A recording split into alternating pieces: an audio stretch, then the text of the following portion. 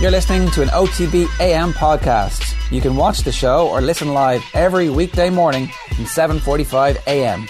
Subscribe to the OTB AM podcast stream for more stuff just like this. A very good morning to you. It's been a very busy weekend of sport and we're covering it all over the roughly next 2 hours or so. We're here with you until 9:30 this morning. As ever, if you want to get involved, if you've got an opinion you'd like to get off your chest, we're on a YouTube stream. You can drop a comment in the bottom there. You can also get us on Twitter @OffTheBall or @OffTheBallAM. Just use the hashtag OTBAM and we'll pick it up for you. Owen is here. How are you? Very well. How are you? Happy birthday to Declan Rice, who turns 20. Yeah, the big one, the big 2-0 for him today.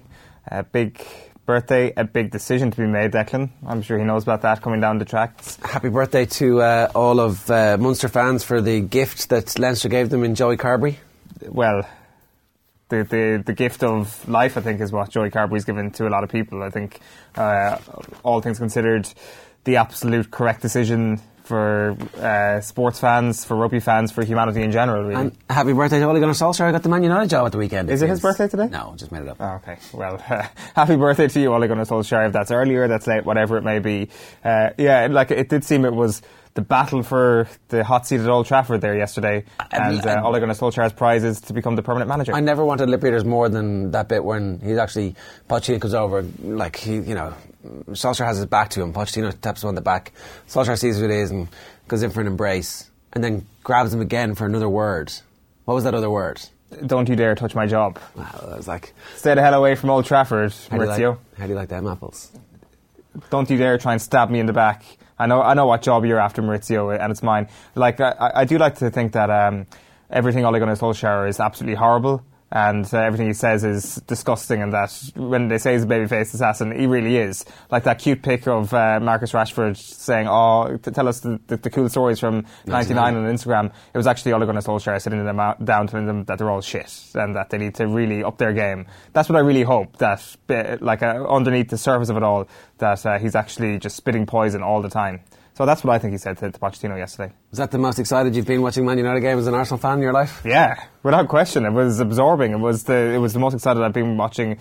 Yeah, as any neutral observer in a Premier League game this season, that was right up there as a game that you were just sucked into and couldn't look away from. I think it's a Rorschach test for football fans as well. Whether or not you were like, De Gea wasn't actually that good. They kept shooting it straight at him, or if you're like, that's one of the most amazing psych outs from a goalkeeper of an entire football team against world-class opposition that you're ever going to see. The fact that they were kicking it straight at him was because it's David De Gea. Mm-hmm. It's like, what am I going to do? There's nowhere I can put this that it's going to go in. I just thought it was amazing. Yeah, like sometimes David De Gea... that was straight at him. He didn't even have to work for that one. He's just diving for the cameras. Those people... Each individual one on its own, not brilliant. Collectively, one of the greatest performances by an individual in a team sport that you're ever going to see. Yeah, I'm still not quite sure if David De Gea definitely has 4 limbs. We had a poll there. So Spurs nil, Man United 1. I'll read this out for those. And also I can tell you, if you don't actually want to look at our haggard faces of a morning, then you can just listen to this as a radio show on offtheball.com. Hit the listen live now. It's the big button at the top. It's throbbing at the top of the website. You can't miss it. Huge win for Ole Gunnar Solskjaer. Post-match analysis live with Brian Kerr off the ball right now. So that was from yesterday. Vote. Did they deserve it? Tactics spot on. 26%. Blessed. De Gea 10 plus saves. 16%. Who cares? Smash and grab. 18%. Well, we can see Tommy on the Off the Ball account has voted for who cares? Smash and grab there. So we can get his own personal opinion on that one. David De Gea, the revisionism over who is the best goalkeeper in the world was in full flow there yesterday. Listening to Nathan in commentary saying there's no question that the debate has been around Ederson and Alisson as the best goalkeeper, but there's no question that David De Gea is the best shot stopper, and then 10 minutes later it was David De Gea is the best goalkeeper in the world, full stop. And it does come down to the idea of, does his shot stopping prowess, and he is the best shot stopper in the Premier League, make him the best goalkeeper in the world, or is the renewed vision of sweeper keeping and the importance of a ball playing goalkeeper push him down the rungs in the ladder a small bit? Well, I'm not so sure. I think David De Gea is unparalleled when it comes to putting in a show-stopping performance like that. He did it against Arsenal around Christmas time last year as well. He just has the ability to pull these out of the bag. And I do think that he psychs the opposition out. Yeah, though. I think there's truth in that. Like, I really feel like this isn't... And I think this is the same Rorschach test for Jacob Stockdale. It's like, that guy's very lucky. A lot. Again. And again. And again. And again and again and again and again and again and again. and again. Stockdale also, like, just with a whiff, with his Jedi mind trick, forcing defenders to go completely the wrong way and the ball bouncing into his hands. There was no way he should have scored that try the other day. No. It was like, he's just kicking this now because it looks like, what? No way! It made no sense.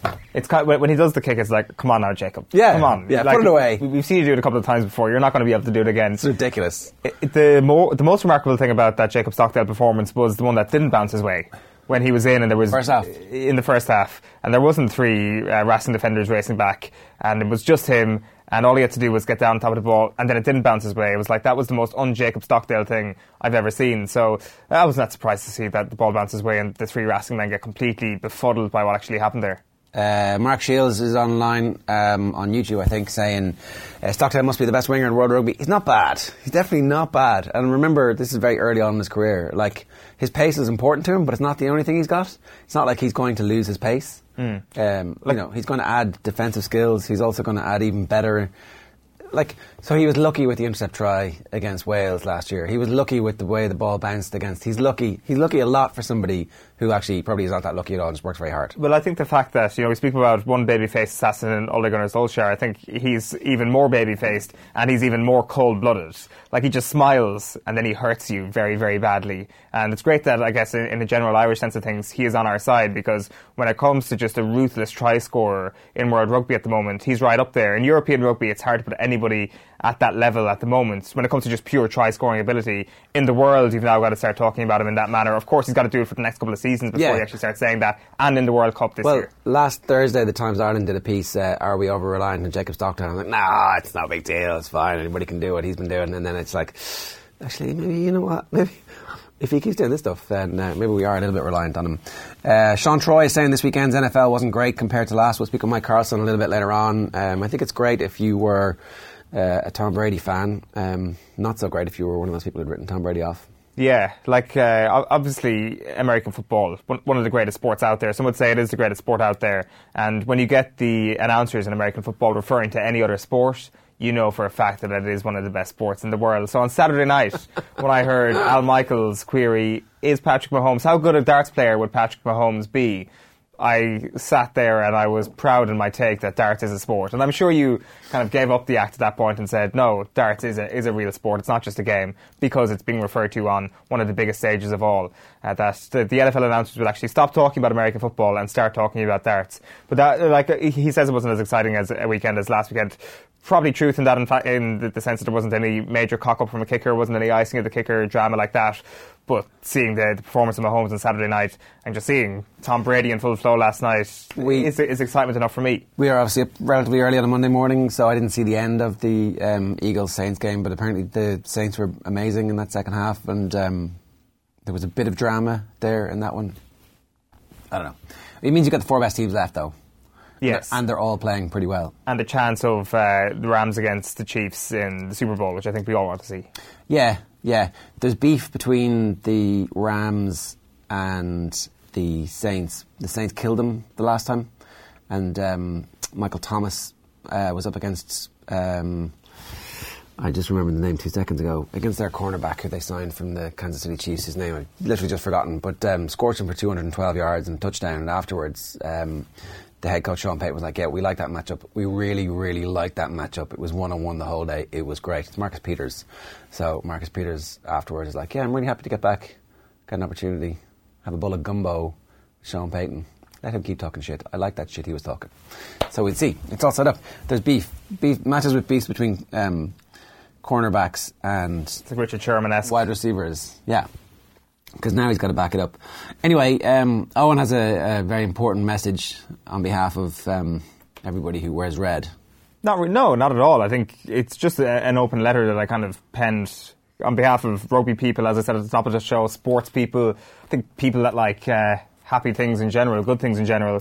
Because, sometimes you watch a game of rugby and humanity just gets it right. So, first of all, to everyone at Auckland for initially recognising the talent of Joey Carbery that would be so suited to the Red of Munster. A very big thank you to you. To the Carbery family for bringing those talents back to Ireland. A very big thank you to you this Monday morning. To those at Blackrock College for doing whatever schools do to make rugby players good enough to play for a legendary province such as Munster. Thank you very much this morning. To Clontarf and to all those people he played with and against in the AIL, preparing him with the required grit to play for the grittiest province of them all, which is Munster. A very big thank you to you this morning.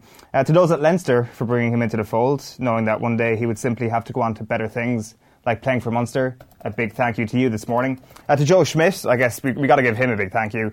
Thank you for being in a situation where he needed Joey Carbery to be Ireland's next great hope at out-half. Thank you, Joe Schmidt. To those at Leinster, especially those at Leinster who thought he was a full-back, thank you. To David Nusafora, the IRFU as a whole, for realising that he was not a full-back.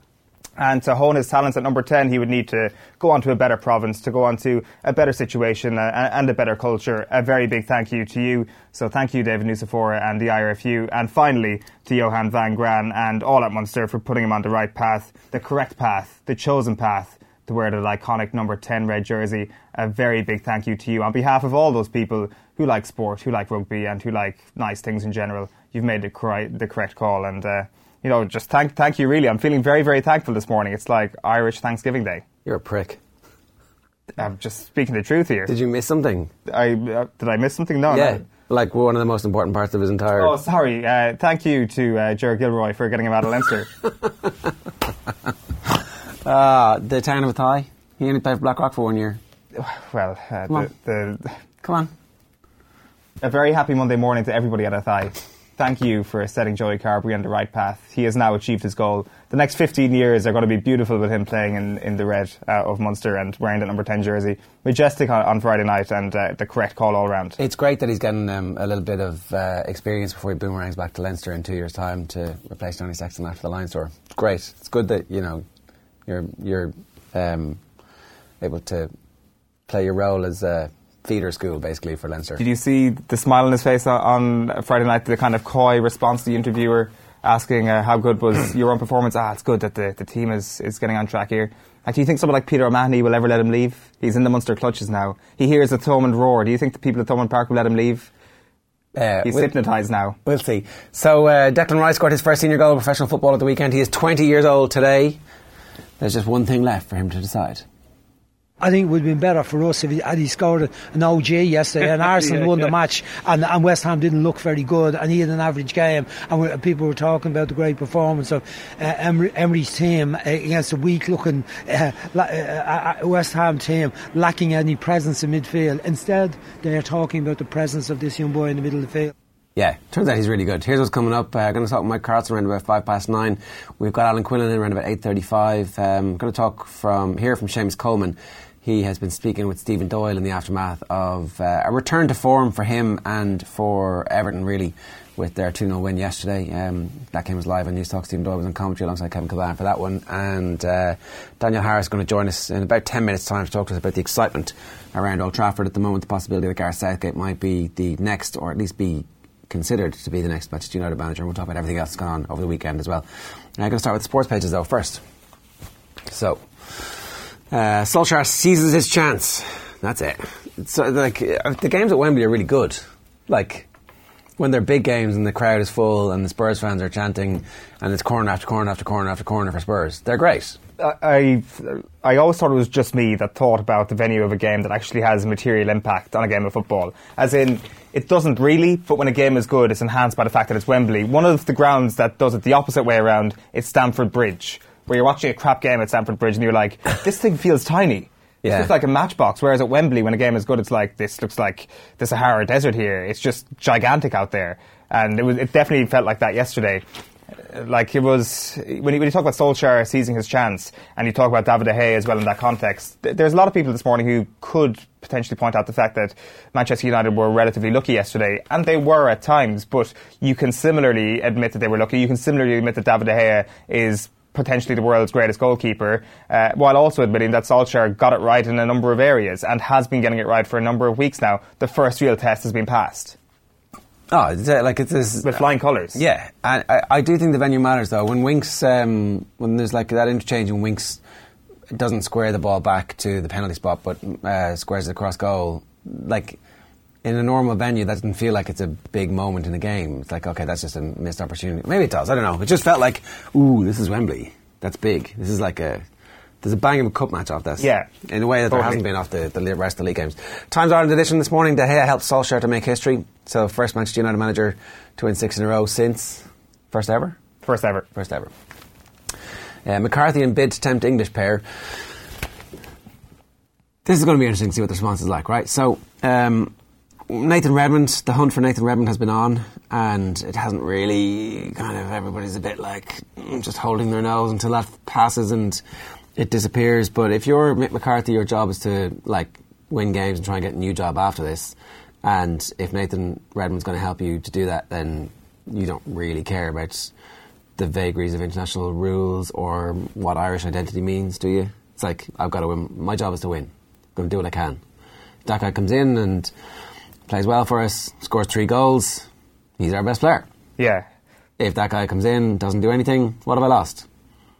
3 caps gone to somebody who doesn't deserve them.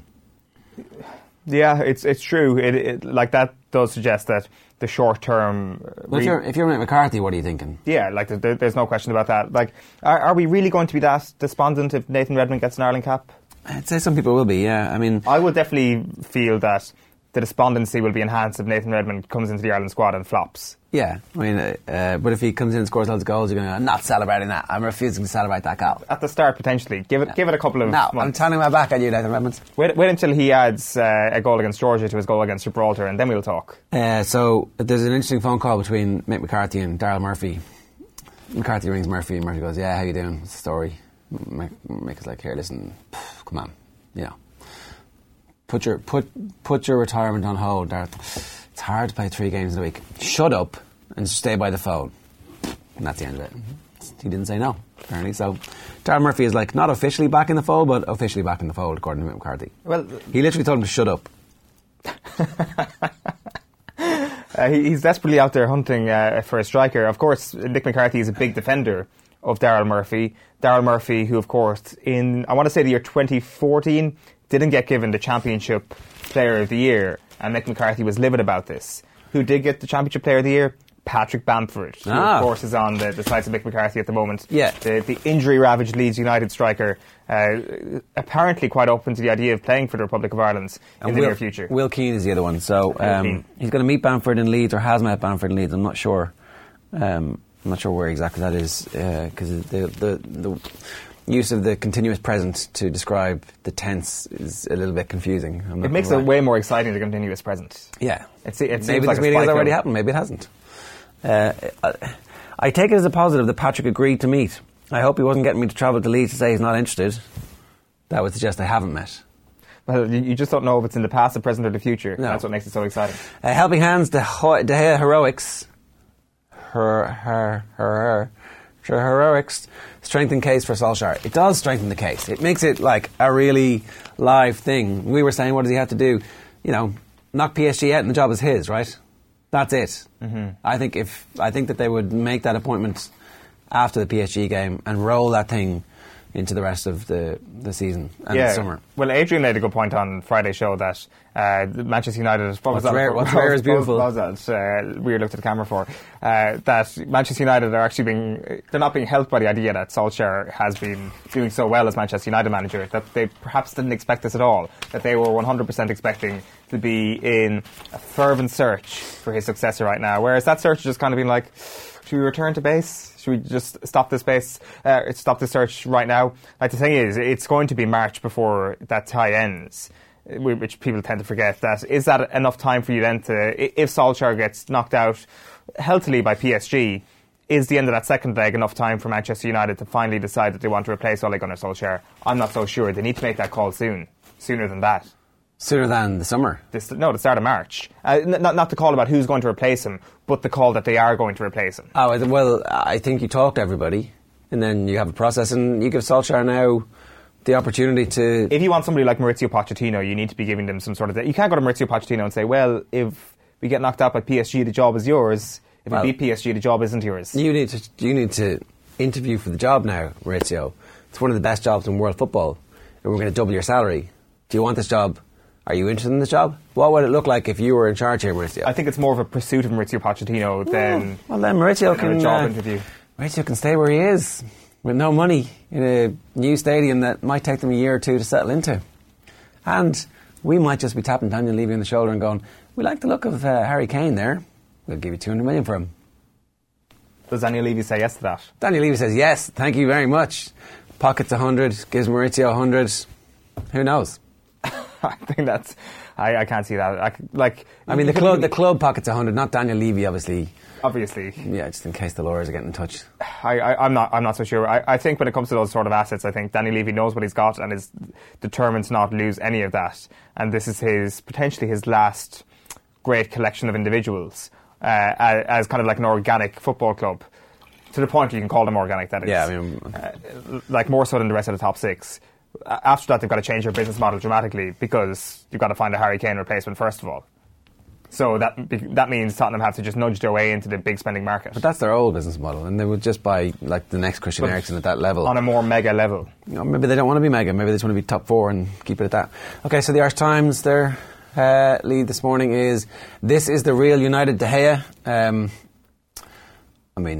It was a pretty sensational performance. And then McGrath injury, a blight on an otherwise perfect weekend. So Luke McGrath went down injured, and it looked not great. They treated him on the pitch immediately for a knee injury, and he was replaced. It turns out we don't have any other scrum halves at the moment who are fully fit. John Cooney was named to start for Ulster, but didn't make the game, pulled up before the game. Obviously Marmion is out injured as well, so McGrath's gone. So suddenly there isn't a whole heap of strength and depth. Yeah, we're going to do our halfbacks depth chart on Friday's OTB AM to see where they are in terms of what the order is. It seems that when it comes to fit scrum halves, that order is fairly thin. Like, which would you rather have? A fully fit Conor Murray and nobody fit behind him, or the situation we were in for the All Blacks where you had do you guarantee me he's going to survive for the duration of the tournament? Not at all. Yeah, well. So that is the thing. Like, it was such an opportunity for any of these three. Now, the thing is, do we know the extent of John Cooney's injury? No. I don't think we do, considering it was a pull-up before the match. That'll become clear over the next 24, 48 hours. That, like, you make the leap, and you look at Marmion obviously going through surgery. That Luke McGrath injury did not look good on Saturday. John Cooney pulling up in training, just by pure naked eye, looks the least severe of those three injuries. I could be totally wrong here, and it's speculation. But there could be a situation where John Cooney is the backup scrum half going into the Six Nations, and how that completely changes everything in the sphere of where that depth chart may be going into the World Cup. That John Cooney suddenly is in the spotlight and will get minutes, will play against Italy, more than likely. That really, because you would have definitely said he was firmly Ireland's fourth choice scrum half 2 months ago. Do you rush Sexton back for that first game against England, or do you put Joey Carbery in now? Well, that's the storyline that may dominate the next couple of weeks. I think it depends. What are we talking here? 60% fit Johnny Sexton or 80% fit Johnny Sexton? If it's 80% fit Johnny Sexton, you start him against England. If it's 60% fit, you start Joey Carbery. Because 80% fit Johnny Sexton gets you to, 60, 70 minutes, assuming he doesn't take anything substantial in terms of hits or collisions over the course of the game. I think you start if he's any less than 100, and there's probably a case anyway for saying, okay, this guy's in form, need to give him game time in big games, this is about as big as it comes, let's go, let's roll, let's see what this is. Because it's the last opportunity before the World Cup? Well, so there's three other opportunities after that game. But if Sexton's unfit, then the start of the Six Nations is going to be the best opportunity, because his fitness will just come back closer to 100% as the weeks roll on. Or they manage it through and they give him like 40 minutes, 50 minutes, 60 minutes. I don't know. We can talk about this with Alan Quinlan a little bit later on as well. But the other thing that happened over the weekend, obviously Simon Zebo tweeted about a tough place to play, but great effort from the boys. 2 important points on the road. Also, I hope my ears deceive me with some comments directed my way from the crowd. # not on, Django wins in the end.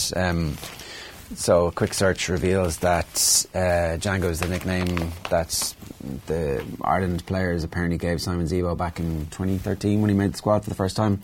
Or maybe they inherited it from Munster, who knows. But you definitely would have seen Zebo referring to himself as that before in the past as well. So yeah, it'll be interesting to see exactly what comes of this.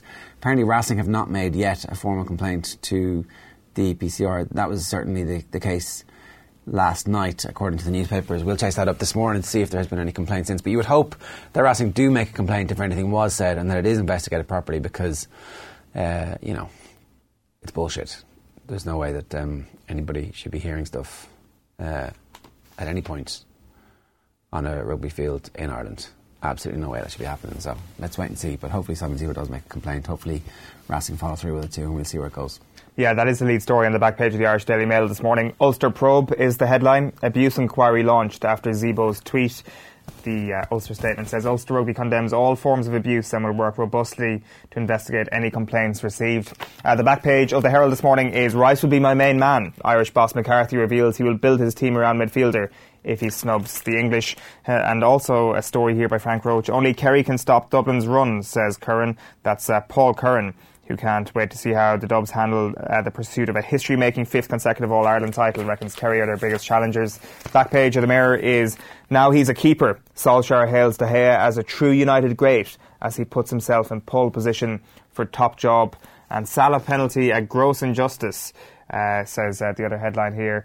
Liverpool clinging on to a 7-point lead at the top of the Premier League. Manchester City, I say clinging on to a 7-point lead, that's kind of a bit of an oxymoron there. And Manchester City playing tonight against Wolves in the Premier League to try and close that gap back to 4. A back page of the Irish Daily Star is simply the best. All I says, David is world's finest. You've got that Zebo story there, and some positive news regarding Seamus Coleman back in the Everton team for their win yesterday in the Premier League. Back page of the Sun is Wembole Tremblay. Have a morning to you. No, it's crap. Posh fears for Crocked Cane. Well, it is the only pun I've got to this. Well, simply the best. Probably not as good as Wembole Tremblay. You've also got Bonner rage over star trio. So furious Donegal boss Declan Bonner has refused to confirm reports he has axed star forwards Mark McHugh, Stephen McBearty and Derek O'Connor. It'll be interesting to see how that story develops over the next couple of weeks with the National League a fortnight away. And finally for me, the back page of The Guardian is This is the Real United. Brilliant De Gea hailed Solskjaer's team after his save seal victory. Alright, Daniel Harris is with us this morning. Daniel, good morning to you. How you doing?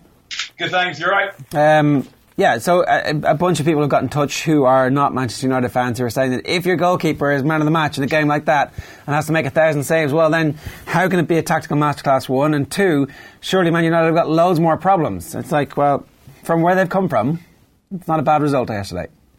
No, because if you're talking about the tactics, the tactical plan worked in the first half and not the second half. United played really well in the first half. I think if Pogba had had a better game than he did, they might have been out of sight at half-time, because the pass that he played to Rashford to put him through for the goal, that wasn't the first time it was on, but Pogba's touch and passing weren't quite on in the first half. And they also had chances in the second half. It's true that subsequently, probably in the last half an hour, United kind of sat deep and defended, and there was no tactics involved there, and they were relying on the fact that they've got a good goalkeeper. But they've got a good goalkeeper. It's not cheating to have a good goalkeeper. And similarly, it's not bad luck. Spurs' finishing was imprecise, whereas Rashford's finish was very precise. So I think United deserved the win. There's a handy metric for determining who deserved to win a football match, and it's called the score. And they're improving, but I thought it was a good barometer of where United are at the moment. Is the attack is good enough to give any team aggravation. The midfield isn't good enough to protect the defence, and the defence isn't good enough to protect the goalkeeper. But it's possible, it's workable for now. There's something to work with, and they'll get better.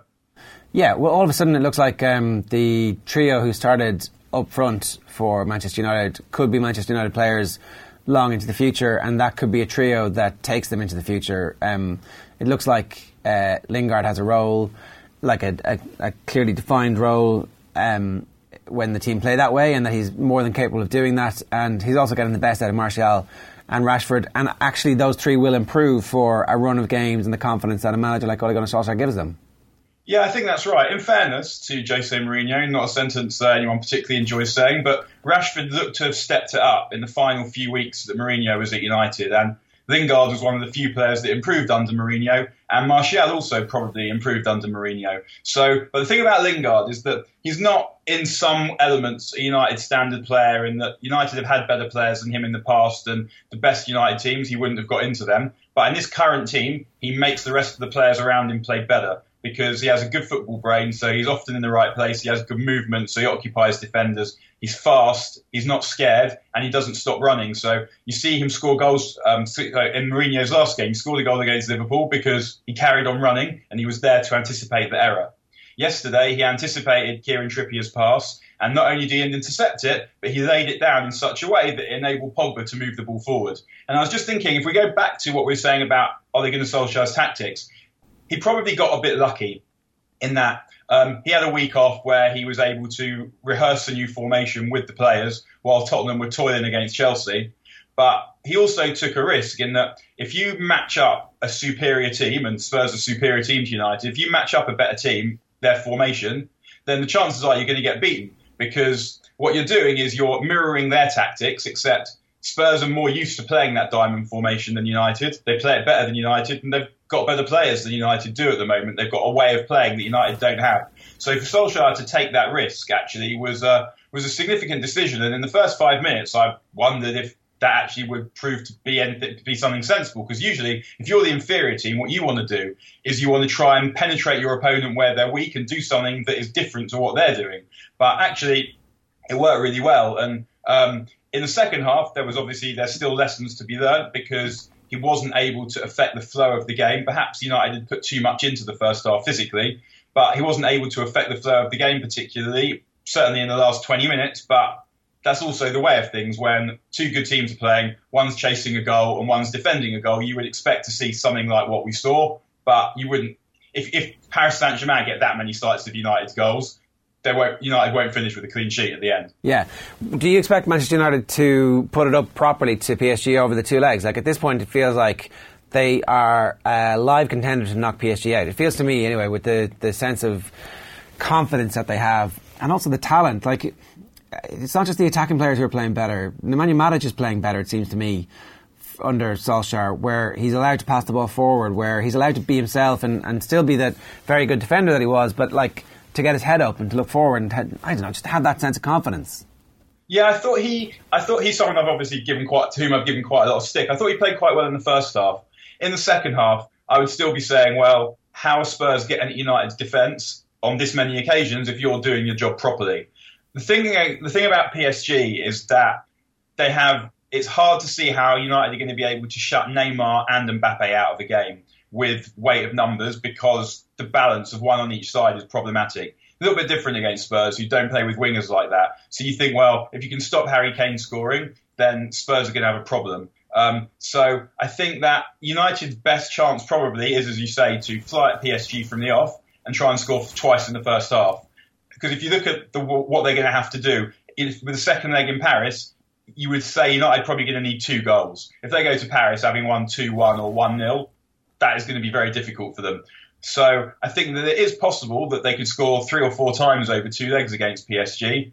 But if they defend like they defended yesterday, then they'll concede 5 or 6 times over 2 games. And because you can't expect De Gea to save everything again, you can't expect the finishing, which I don't think was that bad. Like, against lots of goalkeepers, if you put the ball very close to their body, then it's actually pretty hard to get down to. It's just that De Gea is so good with his feet that he's not like other goalkeepers, and his reactions are so quick that he saves things that other people wouldn't. And not only that, he makes them look routine. But PSG's finishing will be better, and you can't expect Mbappe and Neymar and Cavani to miss the chances that Spurs miss. So United will need to think about things, and they will need to find a way of playing that is not their natural way of playing, because they're not good enough to just go toe-to-toe with a team as good as PSG, but they've got a chance. And I think really, if they want to make the most of that chance, they need to sign at least a centre-back or a midfield player. I think that they won't. Well, that's the thing. You point out the obvious flaws that still remain with this Manchester United team, that this doesn't really seem like the ordinary managerial bounce where all the parts are still fully working together in as close as they can possibly be to perfection. It seems that there is still an element of improvement within this Manchester United squad under Solskjaer's reign, which must be extremely encouraging from a Manchester United point of view. Yeah, for sure. Because what you're looking at now is under Mourinho, you're thinking, who are the good players? I'm not quite sure who's good, because the ones you think are good aren't really getting a proper chance and they're getting dropped after one bad game. What is the best team? And what do United even need? Now under Solskjaer, after 6 games, that just isn't the case. What's the best team? Well, you know what the best team is. You saw it in his first game, and you saw it yesterday. That's what the best team is. And so now it's a matter of saying, well, actually, where are the holes? And it's just, and you just have to sign the right players to fit those holes. And that's difficult to do. But you could say, well, they need probably 2 midfield players and 1 or 2 centre backs, depending on how good you think Victor Lindelof's going to be.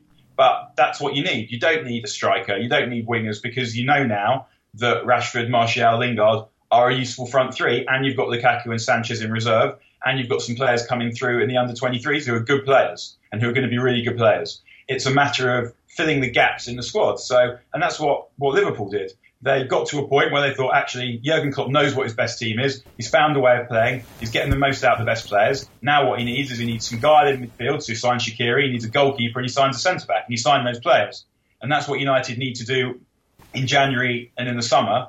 And I guess we're kind of moving on to that question of who's going to be the person that gets to pick those players. And I said when we spoke after Solskjaer got appointed that it wouldn't be enough to smash the teams that United should be smashing. You need to start getting some results in big games.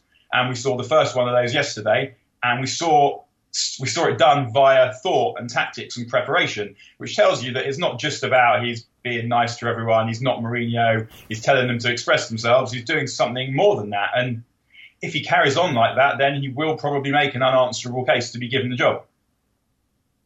Yeah. It was interesting that Southgate got a mention at the weekend as a potential for this. Like, part of me feels like that's exactly what should happen, that everybody who is available, who has shown any aptitude for managing at a level similar to this, you can make the case that maybe international football isn't quite the same over a sustained period of time as the Manchester United job. But like, if you're doing due diligence, you think of Gareth Southgate as a potential Manchester United manager, and if that's all this is, then fine. But if they actually give it to Southgate, then it becomes a slightly different issue. Yeah, I mean, you'd have a look at all the available candidates, and that is about time, because Moyes was presented by Fergie as a fait accompli, and it was a ludicrous appointment. Van Gaal, I felt at the time, was a less ridiculous appointment, because he had a brilliant World Cup, where it's just so rare that you watch a World Cup and the role of a manager in the exceptional progress of a team beyond what you would expect from them can be literally attributed to the decisions made by the coach that you've seen. But it was the wrong appointment. And Mourinho was also sort of presented as a fait accompli when there were other options available at the time. So yeah, it does make sense to look at Pochettino, to look at Allegri, to look at all these people. Southgate, I don't think is the right man for the job, because I don't think that he's assembled a body of work yet. Where if you look at England in the World Cup, they didn't really beat anyone good. And they produced 2 or 3 really good first half performances, then faded in the second half, and Southgate was unable to do anything about that. So, for example, in the semi-final when they played Croatia, England played really well in the first half, should have been out of sight. And Southgate seemed to assume that Croatia would just play that badly again in the second half. He didn't really make any changes, and his game management in the course of the tournament seemed that he was unable to affect the flow of the game with sensible substitutions. And even in the Nations Cup, the win over Croatia was uplifting, but it sort of came in the chaos rather than anything sensible that Southgate did. And the thing about Solskjaer is, if he gets the job, it will be because he's made a case by getting results for United. And I don't think that there's anything Southgate has done or can do between now and then that would rival the case that Solskjaer has the potential to make. If he ends up getting the job, it will be because he's won loads of games with United and done it in the right way and plotted in such a way that it shows that there's a future for his management. And the other thing about Southgate and Solskjaer is, if you say that they're similar in that neither of them has done anything remarkable in the top level, Southgate doesn't have that much authority with non-English United players. Whereas Solskjaer is slightly different because he's a club hero, which is going to make some of the players feel like they should listen to him because he's accorded respect by other people that they respect and accorded respect around the club that gives him slightly more authority to go with the power that you get as a manager of United. Yeah, Ferguson also being there, like, I wouldn't have been terribly surprised to have found out afterwards that Ferguson wandered down to the changing rooms to say hello to everybody, you know, just as a, I bless you, like an old pope. just to briefly talk about Liverpool before we finish up here, they're grinding out the wins in a way that they have to do if they're actually going to wrap up a league title this year. And just there was a lot made of how important this game was going to be after the 2 successive defeats. Granted, one was in the cup, but these matches in the past have tripped up potential title winners, and the manner in which they managed to scrape a 1-0 win is exactly what you want from a team chasing a title. Yeah, I agree. Like, I've obviously, as you know, gobshotted on here all season that I don't think Liverpool will win the league, and I don't think they'll get particularly near winning the league. That is beginning to look like gobshitting, it's got to be said. I do think that City will win the league in the end because there's too many games to go, and you always ask yourself the question, which team is better?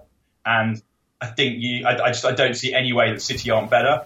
And Liverpool had the good fortune to have a brilliant purple patch while City were without David Silva, Fernandinho, Sergio Aguero and Kevin De Bruyne. And City are still in it. So I do think that it was a huge win for Liverpool because if they don't win that and then City do win, the lead's almost gone and the momentum begins to reverse when you've gone 3 games without a win. But they managed to find a way. And at the moment, the reason why they're in front and the reason why I'm reevaluating and thinking perhaps this will be close is that Liverpool are finding a way to win all the games that you would expect them to win.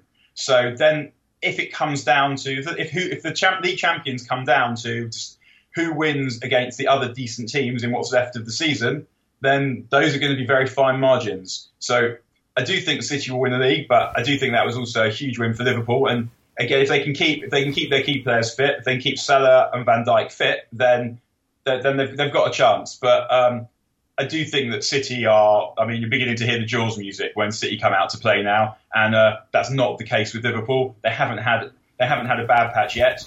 So I still expect City to win the league, but Liverpool have got a chance. There's one other thing I wanted to ask you about, Daniel. There's a fella who's been given the Player of the Weekend award here in The Guardian called Declan Rice. I'm not sure if you heard of him. He seems pretty good. How many England caps is he going to get? I don't know. It depends. Who wouldn't be seduced by being built around by Mick McCarthy? I think that it's really hard to knock out opinions about who you think players are going to play for and who you think players should play for, because the identity of a particular individual is, quite frankly, none of anyone else's business. And so, I saw it particularly when Wilfried Zaha decided to play for Cote d'Ivoire, not for England. And Gareth Southgate, who generally seems like quite a nice guy, basically suggested that he wasn't as committed as other players and started using tropes that it's not really acceptable to refer to. He compared him unfavourably to Jermaine Defoe, who would do anything for England. And again, his identity is none of anyone's business, and you should never be surprised when a player decides to play for a team that you think is less good than the one that they could play for, because these things are complicated. Danny Welbeck's another one. I was at Danny Welbeck's England debut. It was against Ghana because my wife's Ghanaian and I was in the Ghana end. And when he decided he was playing for Ghana, I thought, he's playing for England, not Ghana. I had a brief moment where I thought, that's a shame. I'd have preferred you to play for Ghana.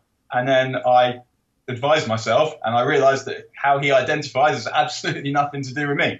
So back to Declan Rice. I'm not going to give an opinion about who I think he should play for because it's up to Declan Rice who Declan Rice plays for. But yeah, he looks a really talented player, and he's able to do a lot of things, which is also really interesting, because I think what we're getting in young players is we're getting really skillful players who are really good on the ball and a really good touch wherever they play.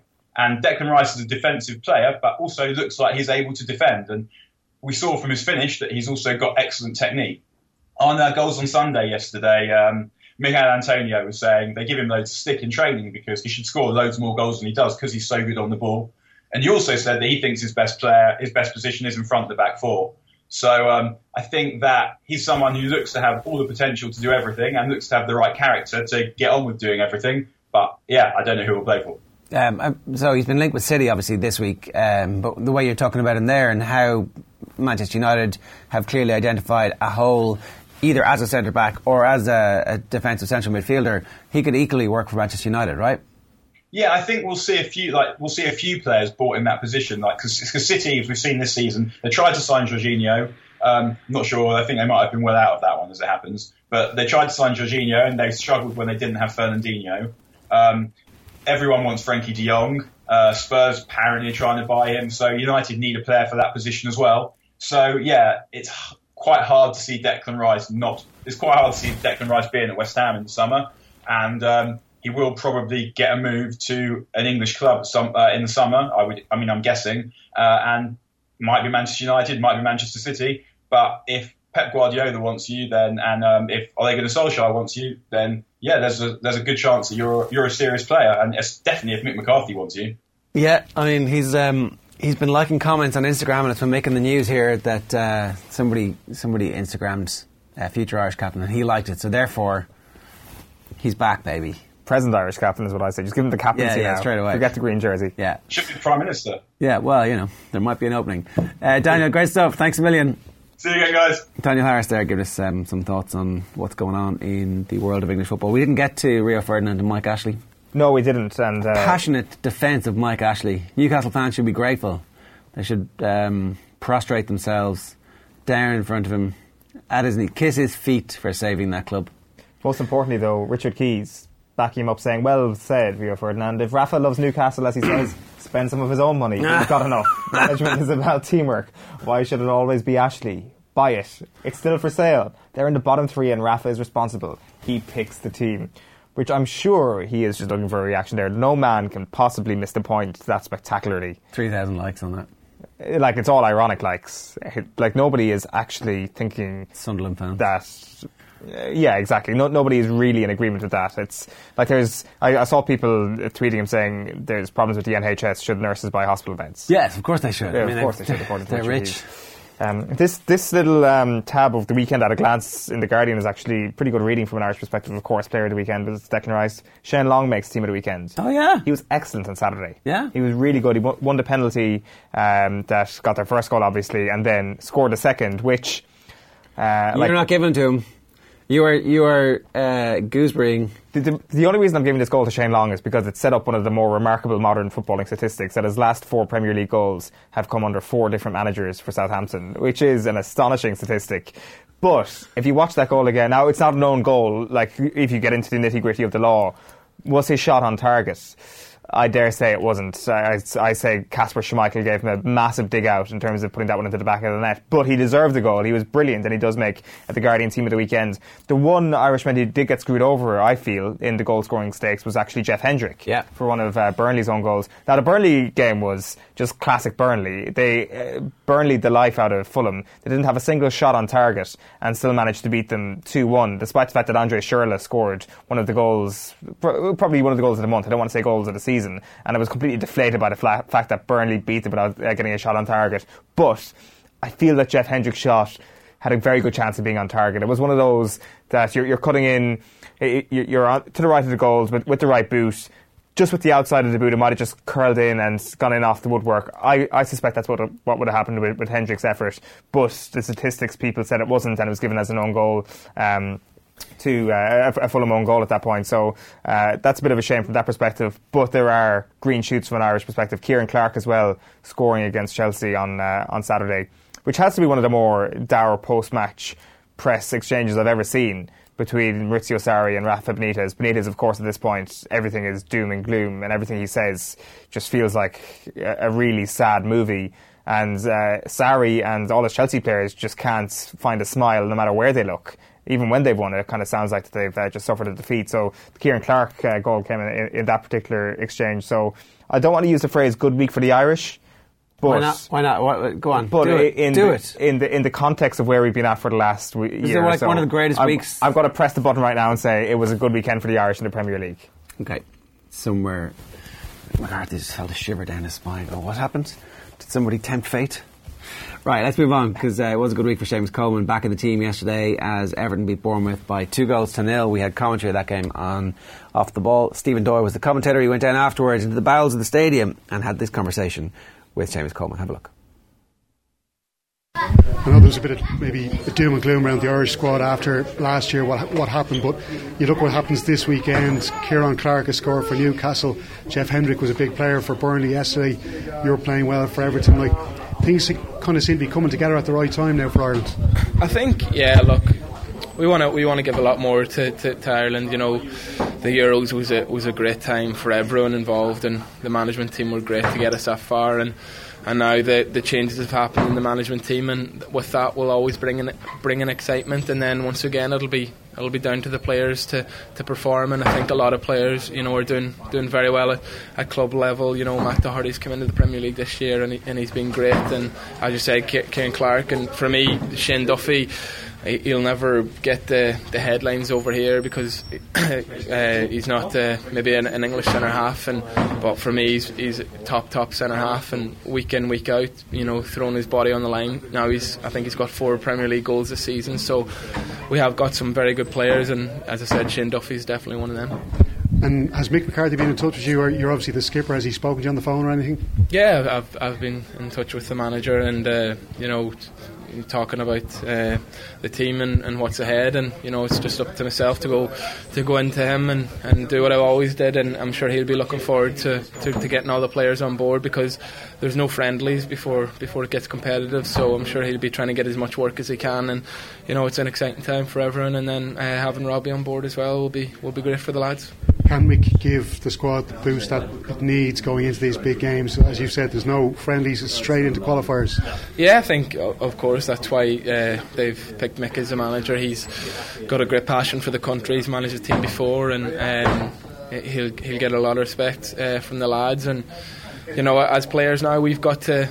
There's no excuses anymore. We've got to look within, as I always say, look at the players, and we've got to show up. And I fully believe that we've got the players, and I think we'll have learned a hell of a lot from the last year. It was quite poor, and sometimes you learn the most when things aren't going well. The debate raging at home is, can Matt Doherty and Seamus Coleman play in the same team? What do you think? That's up to the manager. I'm sure he'll have his decisions to make, and you can keep debating, but it'll be Mick McCarthy's choice. Shane, or I should say Kieran Tierney and Andy Robertson have done it at Scotland. 2 really good left backs played in the same team, so it is possible. Yeah, of course. Look, it's possible. That'll be the manager's decision. I think if he can get as many Premier League players into the team, and I'm sure he'll be doing that. And as I said, some lads in the Championship are doing very well as well, so it's exciting. But the Irish team's not about me and Matt, it's about 11 players and all the lads in the squad, and more importantly the manager and the fans as well. I'll just ask you finally, because the League of Ireland so well, Stephen Kenny's going to be taking over the under-21s and eventually taking over the senior team as well. What were your own thoughts on that? Yeah, look, I'm one that likes to see hard work be rewarded, and I think Stephen Kenny has done a great job with Dundalk, over the last few seasons, winning the league, I think maybe 3 out of the last 4, and then doing so well in Europe, and maybe losing some of his best players every season, and then finding a way to get new players in and continue to keep winning. So he's got something about him, and I'm sure he'll be itching to get involved with the 21s now and show what he's about at that level, and then we need to do our job for the next 2 years, and then Stephen will step in, and fingers crossed he can do well. Yeah, always interesting to hear from Seamus Coleman. Always very generous with his time after we do those games as well, speaking with Stephen Doyle yesterday. You can watch that whole bit interview up on youtube.com/offtheball. You can also always get all our stuff if you subscribe to our Twitter feed on twitter.com/offtheball. Darren is here. Darren, how are you? I'm very well, Ger. Good morning to yourself. We'll start with the latest from the tennis, and Andy Murray has started his Australian Open campaign. The Scot playing Spain's Roberto Bautista Agut just a few days after revealing he plans to retire due to a hip injury, going with serve so far, and Murray looks to be more comfortable than he was in that practice match. He wasn't moving well at all, but Murray and Bautista Agut are level at 4-4. Rafa Nadal has got off to a winning start at the Australian Open. The number 2 seed beat James Duckworth in straight sets. Maria Sharapova. Darren has just ruined our show for the next 2 weeks by reminding us that the Australian Open is on while we're on, and as he was doing that, Owen in the background went straight for the TV on. I just turned it straight back off again. It's going to be we're literally going to be just goggle boxing for the next 2 weeks. Ooh. It'll be less interesting when we've got a black screen. Yeah. You can turn it on and hit. No, I couldn't. His fat fingers can't I'll look after it later on. Keep going. Right, Nadal beat James Duckworth in straight sets. Maria Sharapova and Angelique Kerber have also won their first round matches. With the football, Paul Pogba says Manchester United's winner against Tottenham came straight from the training ground. Marcus Rashford got on the end of a perfect pass from the Frenchman before slotting past Hugo Lloris to hand United a 1-0 win over Spurs. The Red Devils are now level on points with Arsenal, who are in 5th place, 6 behind 4th place Chelsea. There's the latest standings after yesterday's action. We can hear from Paul Pogba now. The midfielder says they were well prepared for the game. We knew that was the weakness of Tottenham. When they attack in one side, they get high, and we needed to attack in the opposite side. So we've been training, and that's what we did, and we scored a goal. So yeah, we were prepared on this. We knew it will be a very difficult game, and we knew we could hurt them in this counter-attack. That's what we've been working on last week, and on this attack, we knew we could hurt them like this. Obviously, they're very good with the ball. When they are with the ball, they know where to go. They have this pattern. And we knew that was the key of creating chances. Yeah, Paul Pogba there. Pretty interesting comments as well, mentioning that the tactics of Jose Mourinho didn't particularly suit him or bring out the best in him after the game, speaking to Jamie Redknapp on Sky Sports. While Tottenham Hotspur could face a potential striker crisis at the moment, their leading scorer, Harry Kane, hobbled off in stoppage time. The England captain caught late by Phil Jones. Defeat left Spurs 9 behind the league leaders Liverpool. Manager Mauricio Pochettino is worried, having lost Kane to similar injuries in each of the last 2 seasons. We'll see what happens in the next few days. We need to assess him, but it's a little bit swelling in his ankle. I think everyone can see the tackle on the end, less mixed in. But yes, it was a massive tackle. I don't know who was, but yes, we'll see. We need to assess. Hope that is not a big issue. Meanwhile, Munster know now what they have to do if they're to finish top of Pool 2 in the Champions Cup. Exeter Chiefs recorded a bonus point win over Cast, leaving Johan van Grant's side 4 points clear of the English side going into next week's clash at Thomond Park. The Premiership team must win if they are to progress. Should Munster lose, they'll need to get a bonus point and hope Exeter don't secure one of their own. If both teams are tied at the top of the pool after next week's match, then Exeter would go through as the group winners, as they would have scored more match points in the 2 games between the sides. Leinster's hopes of qualifying in the top 2 seeds for their quarter-finals suffered a bit of a blow. Saracens beat Leon 28-10 to jump back ahead of Leo Cullen's side and Racing 92 and secure qualification to the last 8 of the competition. Leinster will now be hoping one of Saracens or Racing lose in the final round of pool games, while they'll need to beat Wasps in England.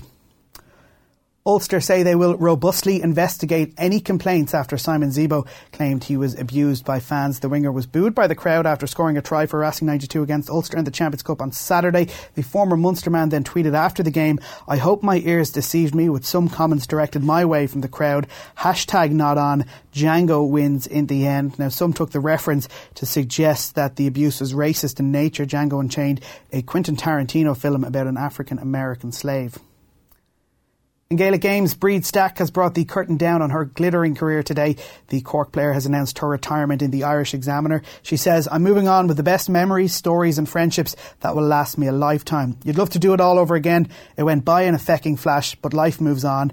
There is still a great team and they're well capable of recapturing an All-Ireland. The future is good. Ladies football is a great spectacle now." Stack, one of just 4 players to win 11 All-Ireland senior medals with the successful Cork team, alongside the likes of Deirdre O'Reilly, Breach Corkery and Rena Buckley. Remarkably, the Imperious defender played every minute of those 11 successful deciders at Croke Park, and her mantelpiece includes 7 All-Stars and the Footballer of the Year award for 2016.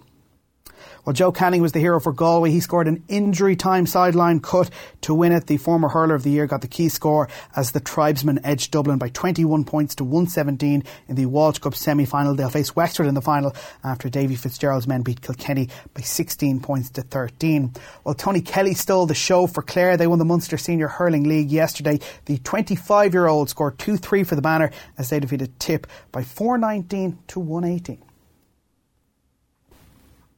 You're done? That's me. All right, good stuff. Andy Murray's in a bit of a battle here to hold serve. 5-4 down in the first set. We'll let you know how that one goes on. Going to bring you this now. Bernard Jackman and Irish Examiner journalist Brendan O'Brien joined Joe on yesterday's Sunday paper review. Here's Jackman talking about Jacob Stockdale. There's a thing about Stockdale. So take his recent tries. I'm thinking of the Scarlets away game where he had a great run down the wing. And even the solo effort last night against Claremont, where he beats a really good player on the outside who gets hands on him and then kicks. And as happens in Jacob Stockdale's life, the ball bounces the right way. That's the other thing. Like, that has to stop soon, or else he's able to predict how a ball's going to bounce in some innate way that we don't realise. But there have been a number of occasions, like the Scarlets game, like last night against Racing, where, taken in isolation, you would say, well, the defender should have stopped him. You know, he had hands on him. So that's just poor defending. But it's now happening too many times. So there's something he's doing when defenders get hands on him that makes him not as easy to stop as we think he might be. He's a very strong fend, handoff, and he has that ability. He's, for a big, strong, quick, athletic guy, he actually has very good footwork. So as the tackler lunges, he's able to just shift slightly away again, whereas most players are committed to that running line, and they're not able to have a late change direction. So it's not a flamboyant sidestep like we saw from the last try for Toulouse yesterday, Chesley Coburn, but he has very subtle footwork that just gets him that millimetre he needs to break those tackles. Right. And he did twice yesterday for the first try as well, Antoine Classons. You know, for all manner, he should have been in touch. Yeah, but it's harder to work out how he missed the tackle than made it. But Stockdale seems to be a common denominator, though, in those missed tackles. And very few guys can do that. And I think now he's up there. If there's a British and Irish Lions tour this summer, you would say he's probably nailed on to be the starting winger. All right, so that's Bernard Jackman sticking Stockdale in the Lions team. Good morning to you. Alan Quinlan's here with us. How are you? Very good, thanks. Yeah. Pretty enjoyable weekend for Irish rugby fans generally. Yeah, it was brilliant.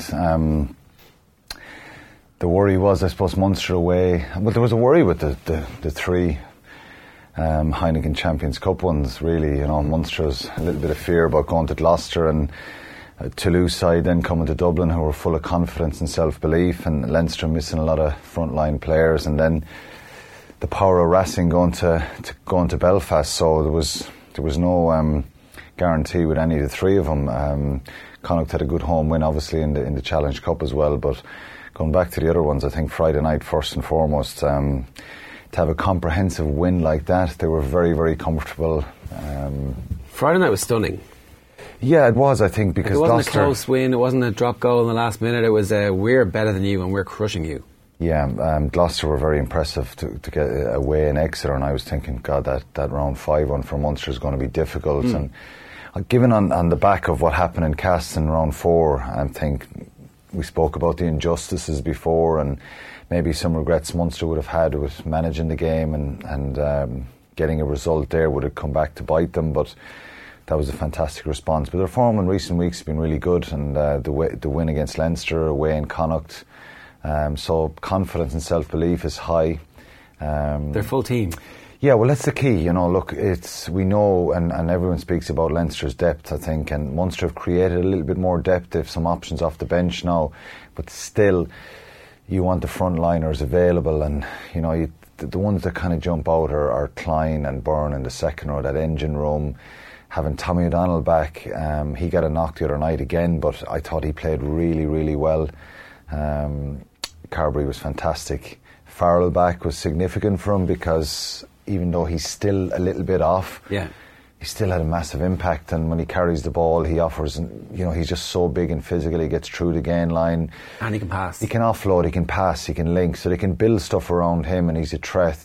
And I think that helps Carbery as well. And Rory Scannell was really good. So I was going to say, they also do this other thing where they have a left-footed kicker who takes the kicks on the right touchline and boots it the length of the field. It's like... Someone texted me last week, Ger, and said, after the game, and said, if that Munster team stay fit, they can challenge. And, you know, maybe because I played for Munster for so long and I'm kind of restricting myself to getting too far ahead. And they won't either. And let's be realistic here. You know, Gloucester were poor, but if that team stays fit and actually plays a number of games together, you think it'll take a good side to beat them. Yeah. Because they have a lot of good options now, but the key is trying to stay fit. And Johan van Graan deserves credit because he hasn't had that full deck and opportunity to play those guys, and if they're readily available, they will take. The problem they have now is they may look like they've got to beat Exeter first and foremost. They'll fancy their chances going to Thomond Park, and they're a strong, resilient side who probably have their own regrets about the pool stages.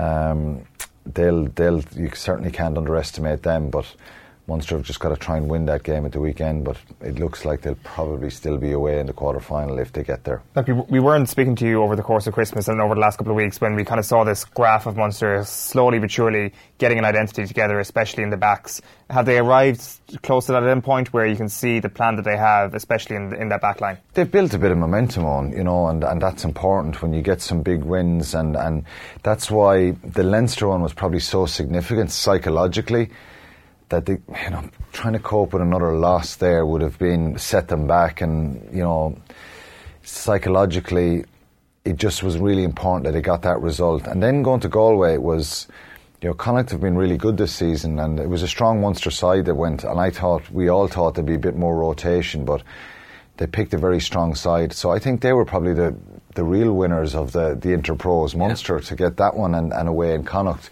And that instills a bit of belief. And again, like I say, you have a bit of luck with some guys back. They still have some more players to come back. But what jumped out at me was the options off the bench. I think Jeremy Loughman has been really good recently. James Cronin is out long term, which he's a loss to them. But Reece Marshall, having him back, and John Ryan coming off the bench, Billy Holland then came in for Peter O'Mahony. You just have options there now to make a little bit of an impact, particularly up front. And, we know if Earls and Conway get enough of ball, they're electric, and they were brilliant the other night. And Mike Haley has actually improved and seems to be settling really well there and showing some potential. So the key is probably, get through next week and hope, there's going to be a lot of changes during the Six Nations period, but hope that the vast majority or all that group will be fit if they get to a quarter-final, and then try and keep them well and get a bit of luck with them towards the end of the season. So Peter O'Mahony, it's unlikely he'll play this weekend. I think they can cope without him. They have some other options in the back row. Clotail will probably be back. Wycherley could play. A bit risky, isn't it? It is, yeah. But look, I think if he's injured, he's injured. It's kind of pop the rib. Pop the rib. Sorry, have you done that? I haven't popped the rib. I've got plenty. It just the rib displaces a little bit in the joint area, and it can be very, very sore. I was going to say that. I've done it to my sternum before, which is obviously your ribs as well, the centre point of your ribs, but it can be very, very sore. And for him to come off at that stage, how do they get it back in? It just kind of stays where it is. It really and just heals up. And but he may play. Look, Peter O'Mahony might play. You put on the big padding and the bubble wrap and strap it up. But is that almost one of the more impressive elements of Friday? Was that after he went off and then Murray went off, obviously about 10 minutes later? Yeah, I think the scene was set though. They'd laid out their stall with the scrum dominance, the pressure on the Gloucester line out, and now in fairness, Gloucester's back three were really poor in fielding the box kicks, and they knocked on a lot of ball, and they made it easier for Munster, but they went out with a real intent and a confidence that they were going to get the job done, and you just had this feel about them that they're more steely, more resilient now, because we've spoken about their away form. They know that themselves. Pre-Christmas, it wasn't good, but this was a real clinical, strong performance. And killer instinct just before half-time. Yeah, there was a couple of, and obviously if you want to pick through some holes, you say they could have got a few more scores and probably should have, but that's always they're building, and to win 41-15 away from home against anyone in round 5 of Europe is a seriously impressive result. Owen has listed off every single person who might at any point have helped to deliver Joey Carbery to his spiritual home at Thomond Park. I think he actually drove him down, did you? First day you were his taxi. He's pleased, but he was incredible, wasn't he? Yeah. The key here is after Cass, people are saying he missed the kicks, his game management wasn't good, he was straight away there was that pessimism there, which very Irish happens. It's very Irish. We do that, don't we? We do it good, but his feet are firmly on the ground, I think, and part of that process is good for him. It'll be a bit of a learning process, but he said it himself after the match. If your forwards don't deliver and don't perform up front and set the tone, it's harder for halfbacks, and that's what they did in the last couple of weeks, and that's why he's excelled. He's a natural talent, and he's only going to grow into that role more and more and get more confident. He hasn't missed a kick since, though. He hasn't missed a kick, but that comes with a little bit of confidence and belief, and also I saw Rog tweeting about it, and I spoke to him about it. Is his ability to take it to the line and really kind of test the defensive line, make defenders hold and stop. And he did that really well the other night, and he brings other players into the game well. So, like I said, the forwards are really good, and they laid on a platform for him. One other area that was really impressive was defensively. They just looked like there was a massive enthusiasm and organisation. You know, enthusiasm is one thing. When one guy shoots out of the line and you leave a gap, he's trying to, you know, show loads of enthusiasm. But collectively, they were very organised, in good shape. And Van Grant spoke about it afterwards. Even when Ollie Thorley scores that try after about 35 phases, Munster got better again after that, because they scored straight away after that. Because you build belief, you build an energy around that kind of defensive shape. And if someone scores on the sideline, we've always been told as players, well, you don't say well done, but you go, well, we couldn't prevent that. You can prevent all that stuff, that narrow stuff. And they defended. They showed a real steel about them, and that's what they can build on, that kind of stuff. Do they need to be more clinical? Yes. But I think that will improve if the more they get the top line players out in the field together. Is there an argument to try and get Carbery into the Ireland team at 15? Not at the moment, I don't think. But if he was to start there, he's an incredible talent and he's a great footballer, and he showed that with Leinster last year. He has that X factor and that ability to do something special. So I don't think it'll happen at the moment, because I think Rob Kearney will still be the full back for the Six Nations. But it's an option, and he is someone that you could easily put in there because he's that talented. Shouldn't you try it out now in the Six Nations, so you're not doing it for the first time in the World Cup? Like, when we think back to the Lions, right, and you've got two really good 10s, and we actually got way better. The Lions got way better when we had both of them in the team. Like, we're not going to play Carbery at 12. Very unlikely. I mean, not impossible. The problem I have with that, Ger, is do you then put Ross Carbery on the bench as your second 10? Or who's your second 10? Because if you have a full back, just say you did hypothetically play Sexton and Carbery in the team, put Cooney on the bench. Yeah, moving Carbery then to 10, there's a lot of reshuffling going on, and I don't know about, I'm not sure about that. The All Blacks did it with Bob and Barrett. Yeah, they can do that a little bit, but not for me at the moment. Anyway, but he can do it, absolutely. Is there an argument to start him a couple of games in the Six Nations? Yes, there is, yeah. Irrespective of health of Sexton, so that we... There is, there is. For the first game? No, not for the first game. Not against England. I think you could... What's the point in just playing against Italy? Again. Yeah, I wouldn't just play him against Italy. I think I'd maybe look at the Scottish or French game as well.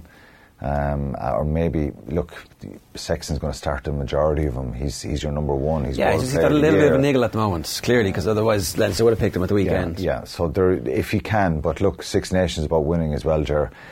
I think, and it's not this one time. It's not. It is for me. No, it is for me. But it can't be, right? Because we've traditionally done really well in the Six Nations the year of a World Cup, and it's been irrelevant afterwards, except as a stick to beat the team with. But you were the best team in the Six Nations. 7 or 8 months away. You know what I mean? You got to win in the here and now, and that's the way they'll be thinking. That's the way I think as a player. Win the Six Nations. England first. Win that. Make sure you're going to Cardiff, whether it's hopefully challenge for going for a Grand Slam, but at least going for being in with a shout of winning the championship.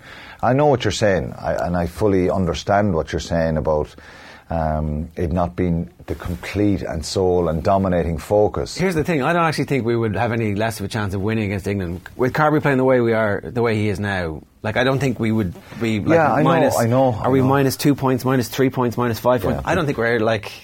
Yeah, well, Johnny Sexton will be coming in chatting to you in a few weeks, and you'll be working with him. I don't think he'll be too pleased with you. I just don't think the step down is as big as it used to be. No, it's not. No, look, there's no doubt about it, and that'll actually spur Sexton on more. But he'll not want to give Joey Carbery a sniff, and he's right. As we saw, yeah, he's right. I'd be the exact same if there was somebody else. Even if you're good friends, I was good friends with Simon Easterby all the way through, and we played against each other. We tore lumps out of each other, and it happened in training as well. And that's just the nature of it, the competitive nature.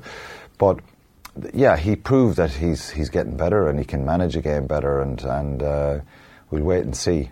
Yeah, all right. Annette Kent asks on YouTube, Carbery left Leinster to get more time at 10. Why are you asking if he'll play at fullback? And then an answer from Sean J says, because then he gets to be on the pitch at the same time as Sexton. And definitely, more big game experience. Certainly, that's the way that Leinster had envisaged using him into the future, would be play him at fullback and play Sexton at 10. But it makes more sense for him if you're going to start him in any jersey for Ireland, it's going to be 10, because he hasn't. That's where it's worked before for Joey Carbery in an Ireland jersey. But that doesn't necessarily mean that you can't do it. I think the option can come during games, bringing him off the bench. If you're chasing a game, you want to change something up, you want something different, that's the way it'll happen.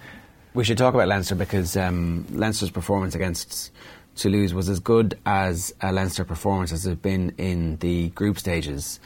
I would argue almost ever, because of the nature of the amount of players that they were missing, the quality, the number of caps, the general sense that, this is a very young team, and against a Toulouse team who had beaten them already this season and are absolutely tearing up trees in the top 14. Now, I don't know if Toulouse were into this game as the game wore on. They picked a side that suggested that they wanted to win. So I think they made a mistake in putting Ramos at 10 and taking out Zach Holmes. Now, Ramos has played well in the last few weeks for him. He's normally full back, and Maynard had been playing well at full back, and they'd done a bit of rotation there, and Ramos went well, and of course they beat Toulon 39-0 at home, and they go away and beat Agen, which is a good result away, and any result away from home in France is good. So they went with that formation, and they quickly in the second half changed it, brought Holmes back on and took Ramos off. I thought he was really poor, Ramos. Holmes offered more of a threat, and it was too late at that stage. Yeah. Intimac at 12 has been sensational. He's such a lovely footballer. He's really intelligent, and he brings so many guys in around him. He's like an extra playmaker as a 12, because he can play 10 as well, and he didn't get a touch of the ball. He just didn't. They did not have the ball, and that was down to Leinster's ability to recycle, to hold on to it, to be relentless.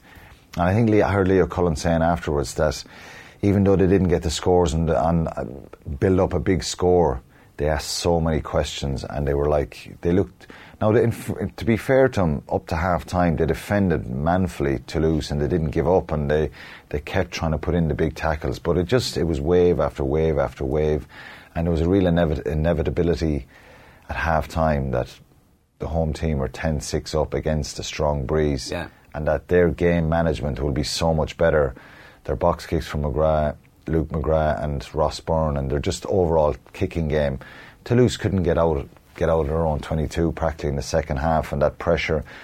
And you sensed as the game wore on, they were just getting tireder, and mentally they were becoming a bit fragile. But Leinster were relentless now, and they were really, all their forwards were like, it was just as if this was the standard that we want to be at, with our tempo, with our pace, with our aggression, with our energy, and that all 23 have to reach this level today, and this is what we want of you.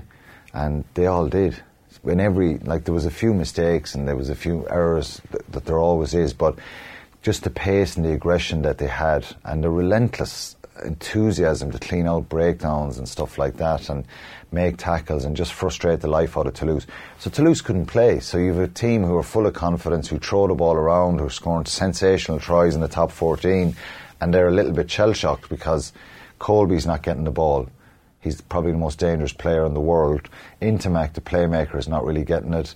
Guitoun in the centre, the other centre, made one line break in the first half, and they end up dropping it. They showed a few little glimpses early on that they were quite dangerous. But that's it. Their forwards are well beaten up front, and Leinster, they deserve a lot of credit. You're missing Carney, Levy, O'Brien, Toner, Sexton, probably leaving people out here, Henshaw. Like, you're not talking about Irish international, you're talking about British and Irish lines, top-class, world-class international players. You're taking 5, 6, 7 of them out, and maybe another 2 or 3. Fergus McFadden was missing as well. Yeah, they had thousands of caps. There were about 9 or 10 top-class players missing, and to be able to cope. So that was a timely reminder to the rest of Europe that we can cope with the injuries, and we're still here, and we can produce the Leinster Munster final is going to be pretty good. this is starting again. Where are we going? Newcastle. That'll be a good weekend. Newcastle, that'll be a good weekend there. But it was very impressive from Leinster, to be fair. Is there a kind of a strange way that we haven't actually given Leinster credit for the mentality with which they approach games like this? Because you mentioned, say, the intensity, which I know is kind of a cliche around rugby teams, but I don't think it's been a cliche around this Leinster team. It's been around meticulous planning and fantastic setup and formation from the likes of Lancaster and Cullen. But it's accuracy as well, and it's the pace where you do things, and their application is just, it's very quick, and it's there's loads of energy around the way they do it. So you can kamikaze fly into rucks and for 5 minutes and then get tired and be a little bit off. They just keep a high level of the way they do things all the time, and that's what good teams do. And so I think it's players coming into form as well. Like, I thought that Van der Fleer was amazing again, but it's like getting even better as the season goes on. And you think of Sean O'Brien missing, Levy missing, Jordy Murphy goes up to Ulster, you know. I think as well at 13 it's going to be an issue now when it comes to who the hell plays alongside Gary Ringrose for Ireland. Like, can Chris Farrell play 12? Somebody said no. Will you say no, he can't? I never said that. I don't think somebody else. Can he play 12? I would imagine so. I couldn't see why not. You're not the perfect 12?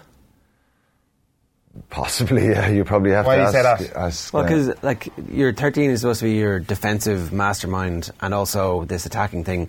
12 traditionally was, I'm a big lad and I'm going to kill you. Obviously, Darcy was a small lad who could kill you, but you have a big. He has the offload out the back of his hand, but he can also pass it both ways. So if we're going to do the reverse move off set pieces to. Jeez, he's throwing spanners into the works this morning, isn't he? I would have thought at 12, I would have thought Bundy and Henshaw would have been a good bit ahead of Chris Farrell at 12. Maybe you're right. They're at the moment. Listen, he's definitely an option. I guarantee you, if one or the other were injured, loves Chris Farrell. He's an option there, and he could be a serious option as well. But the others are ahead at the moment. But he needs to play more. Ringrose is a guaranteed starter. I just think when he touches the ball, he just offers something different. Ireland play better from an attacking point of view when he's there. He's got stronger. He's reading of the game. At one stage, Colby looked like he was in the clear.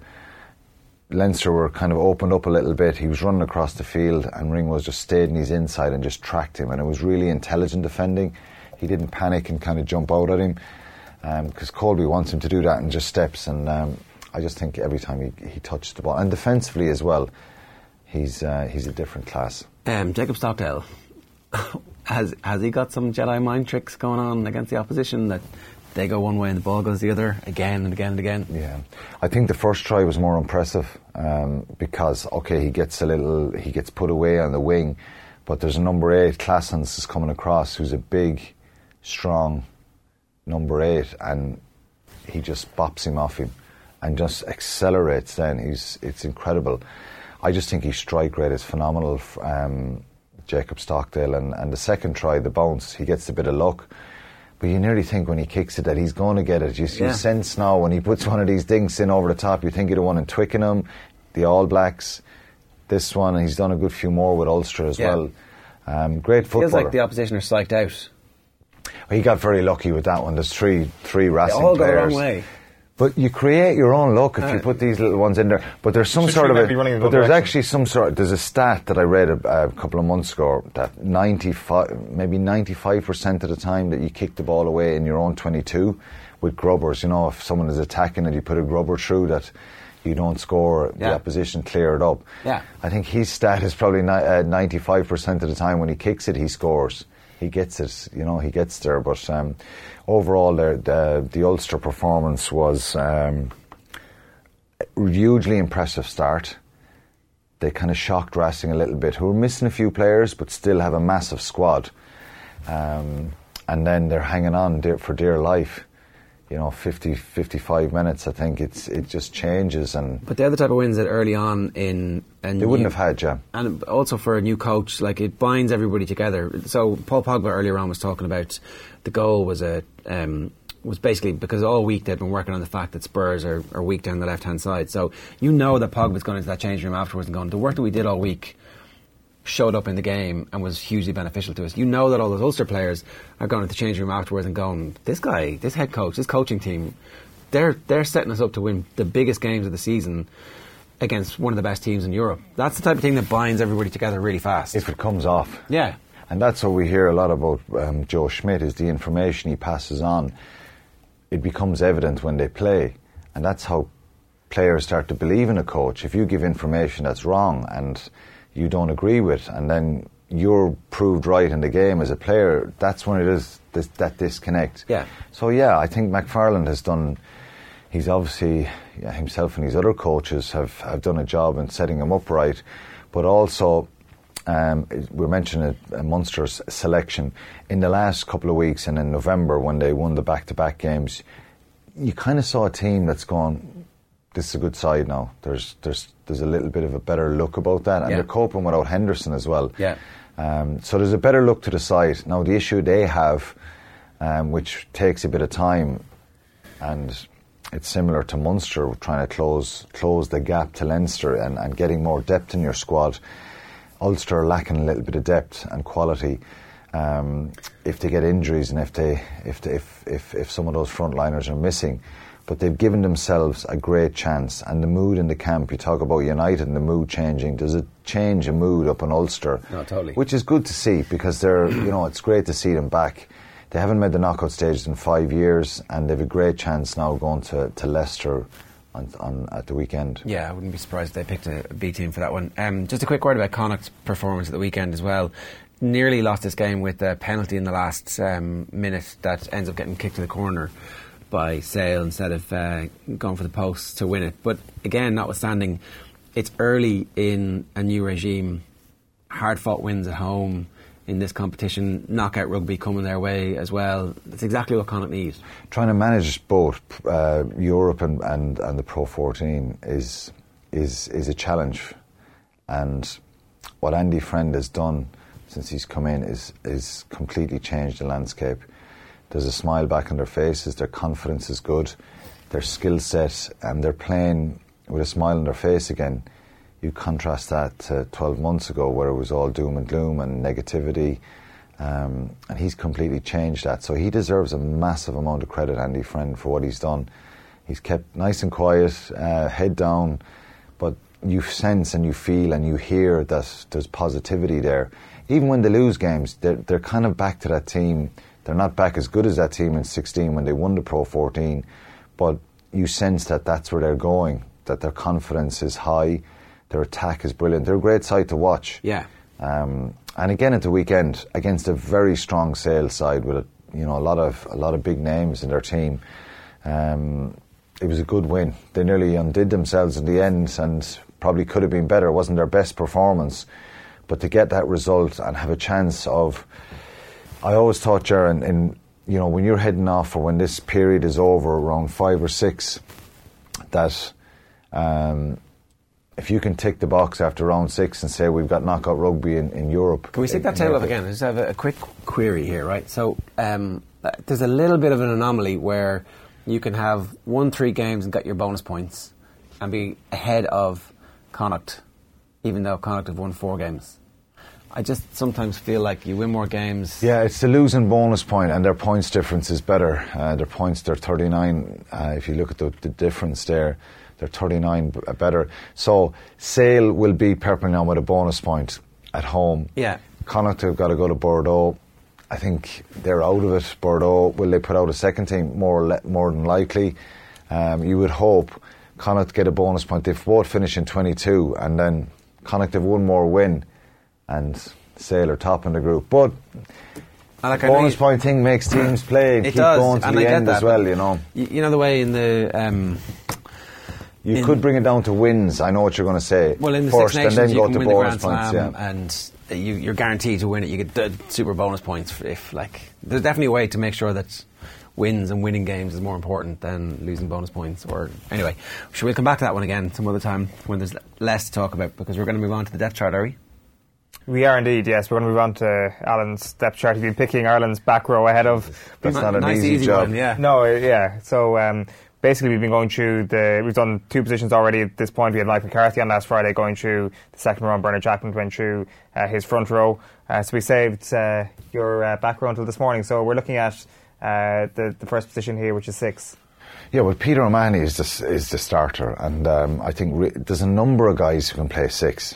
You know, it's Rhys Ruddock. I thought he was fantastic at the weekend. Sean O'Brien can play 6. Jordy Murphy can play 6, even though he's more of a traditional 7. Jack Conan can play there. There's a load of options there. O'Mahony's the starter, and there's a number of guys then that you can put in right in behind him. Ty Byrne can play 6. He can be an option there as well. But I just think Ruddock, Levy can play 6. It's amazing. There's about 9 or 10 guys there but I think the front runner, obviously, at the moment is O'Mahony. He's the kind of owner of that 6 jersey. I'm asking you the same question about Sexton. Do you manage O'Mahony's minutes during the Six Nations in any way?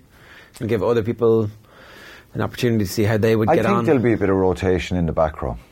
I think there will, yeah, a little bit.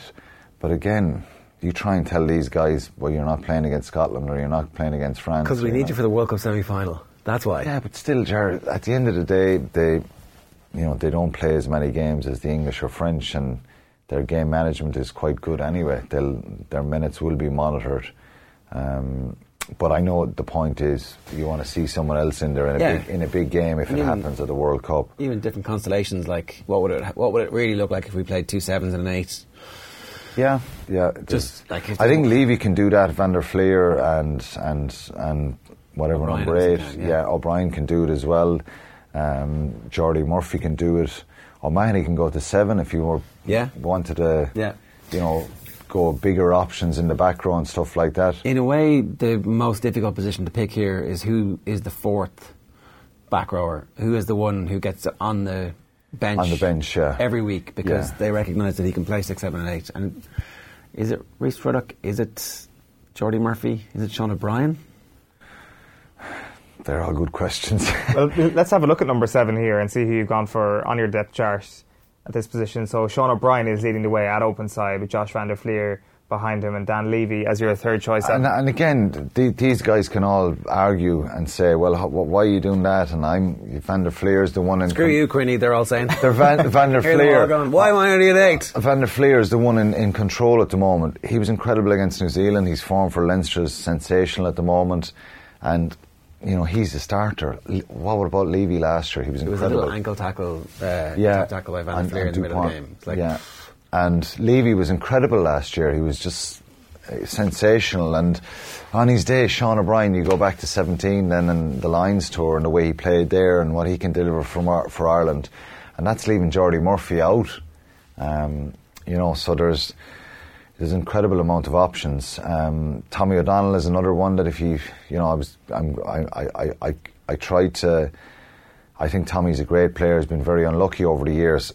And another era with all these 7s, Tommy could be in contention for the Six Nations, but he's not. And there's a lot of other good back rowers as well. But I think Sean O'Brien, a fit, healthy and well Sean O'Brien, which is something unfortunately we're talking a lot about in recent years, is not happening for him. He's just a different level with his aggression, with his experience, what he's achieved. I was just checking. Marcel Coetzee started at 8, so Jordy Murphy has been playing 7 really. He has been playing 7, but he can play 8 or he can play 6 as well. And there's loads of great options there, isn't there? If there was, I think going back to the 6 thing, O'Mahony, he excels with the line-out option. Defensively and an attacking point of view, that's what gives him an edge. Obviously, he's really good at the breakdown as well. They all have different strengths. Yeah. Not many weaknesses now because they're all top-end players, and so there's so many different options you can go with there. Let's have a look at number 8. I dare say CJ Stander's going to lead the way here. Indeed he does. Jack Conan. And then Sean O'Brien is your third option at number 8.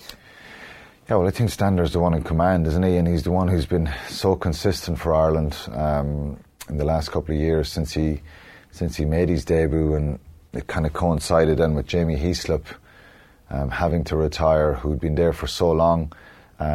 Jack Conan, to be fair to him, he never lets the side down. He had a brilliant game on Saturday against Toulouse and reminded people what he can do as well. And rotate, bringing over an option like Sean O'Brien or to play at 8, he can do that there as well. And so it's just when you're asking to go talking about back rows, there's so many bloody options, isn't there? Well, that's the thing, and I was going to ask you, how do we compare in that position to the rest of the world? You'd imagine that we've got the best back row options in the world at this point. Yeah, I think I saw someone at the weekend tweeting that the Welsh back rows talking about Thomas Young, the young son for Wasps, that he should be in the Six Nations squad in the most competitive back row in the world. I think Ireland's probably is the most competitive. Is Wales number 2? Probably. Well, Lydiate is back playing well for him. Falatau played really well for Bath at the weekend. Tipperick. I think with Warburton gone, I was kind of thinking, is it as competitive for 7? But then Ellis Jenkins, who's also out for the year with a knee injury, had taken over that kind of 7 jersey for Wales. But they have a lot of good options as well. But these guys, they're all internationals. And honestly, if you played any 3 there, you think... I think the one difference maybe is Stander, is that he's kind of nailed down that jersey unless he has a really bad run of form. I think that Joe's going to just decide that I've seen you deliver for me in all the big games. It's harder for Jack Conan. Like, to be honest, I'm a fan of Jack Conan's. If he started, I'm thinking no issue with that. But I just think Stander he's gone to a different level. His game has got so much better over the years. The 7 position is always nailed down by the players fit. Whoever's fit, yeah. There's always one or two injured, and again O'Mahony has the edge with the line-out. Like I said, obviously his overall play is really good. They're all brilliant players in their own right. And do you make the case then, if you're Schmidt, that if everybody's fit at the moment, that actually you keep O'Brien as your sub, because he literally is the only one who can play 6, 7, 8 at the same level? He could option. It could be a good option there. But you can still start O'Brien, have Van der Fleer or Levy or Jordy Murphy on the bench and rotate it around a little bit there. If you had to switch him to if Stander went off, it is. It's not ideal, but I don't know. It's just such a conundrum. Like Dan Levy, he played at 8 for Leinster, and people are kind of did that away Bath game, questioning whether he could or couldn't. It's an overall team performance. And I'd like to see him play 5, 6 games. Of course he can play at 8. Oh no, of course he can play at 8. Yeah. All right. Good stuff, Quinny. Thanks very much for that. Sure. That's your depth chart there. We'll put up all of our depth charts for you, and you can look at them on offtheball.com. Now, let's move on to the NFL. What a weekend it was. Mike Carlson is with us to talk about a bit of an unusual. Maybe it's not that unusual that the best teams blow out the other teams at this stage of the competition. But I was trying to think back in terms of victories in the Belichick era, when there was so much doubt, there was so much suggestion that they were up against the Chargers team, who were brilliant on both sides of the ball. They were coming off a brilliant performance last week. This is as good and as dominant a performance as I can remember. I think you're right, especially that first half, and lots of it's down to coaching. I can't remember seeing them come into a playoff game with a game plan that much different from what they had been doing and having it work so well. They looked at what Baltimore had been successful with against the Chargers, because it was basically Chargers defense that had won that game for them last week, and they took elements of that, but offensively they ran what was quite a simple game plan in reality, attacking the Chargers primarily on the right side of their defensive line, which is Joey Bosa, who's a tremendous sack getter, but not the strongest guy against the run. And they had Gronk over there, and they have Trent Brown, who's a 380-pound tackle, and they used them really well to set the run up. And they never stopped passing, even when they had the lead. And you think, okay, now they're just going to settle down with the run. They kept attacking San Diego. I'm never going to stop calling them San Diego, and kept them off balance basically the whole time. Yeah, we've been talking a good bit about Josh McDaniels and why he would still be getting interviews after jilting the Indianapolis Colts last year at the altar, or even kind of after they were at the altar. And I don't know, it looked like he was pretty good yesterday. Yeah, he did a pretty good job. The problem with the Patriots, of course, is that you never know how much of the game plan is McDaniels, how much of it is Bill, how much of it is Ernie Adams, the guy who quietly in the shadows does an awful lot of their scouting and game planning of other teams. And I didn't take too seriously McDaniels even going for an interview, which he did in Green Bay, simply for the fact that it seems pretty clear that he's the designated successor to Bill in New England, and that will be the really interesting part if and when Bill ever goes, and if and when Ernie goes with him, how well Josh manages on his own. Would this be Bill Belichick's greatest ever achievement if the Patriots were to go all the way? That first one against St. Louis, has to rate as a huge achievement. Putting Brady in the lineup when he had to, and then sticking with him when Drew Bledsoe was ready to come back, and game planning against the Rams, which was one of the great game plans of all time to stop that Rams offense. But I think you're right in the sense that this is, on paper at least, certainly the weakest Patriots team in a number of years, and certainly the one that everyone looked at and said, well, they don't really deserve to be the second seed. They lost 5 games during the season. One was kind of a fluke, but all 5 were to teams that didn't make the playoffs.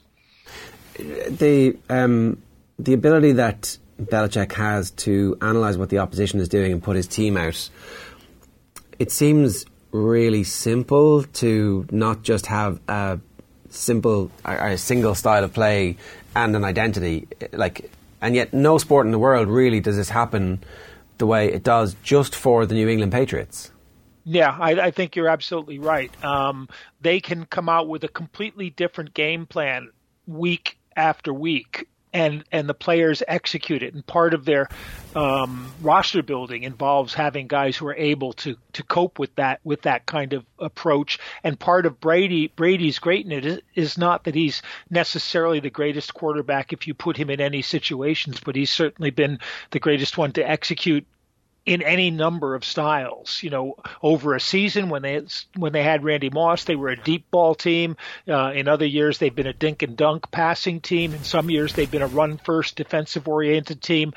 But even within those years, they will change the game plan. I think there was a game when they had Moss and they went up to Minnesota and they threw 50 times in the game. They barely ran the ball, and then there's others where they won't run at all. I think it's a remarkable bit of coaching, and it's a remarkable bit of consistency, particularly in the NFL, but really in almost any sport nowadays. But Mike, even yesterday, within from series to series, there would be a series where all they would do is run Sony Michel or one of the others, or throw the ball short to James White, which is effectively a running play. And then there would be another series where all they would do is throw it. Like Brady was 6 of 6 in one of the ones that led to a touchdown before half time. And even within the same game, they're completely changing what they're doing.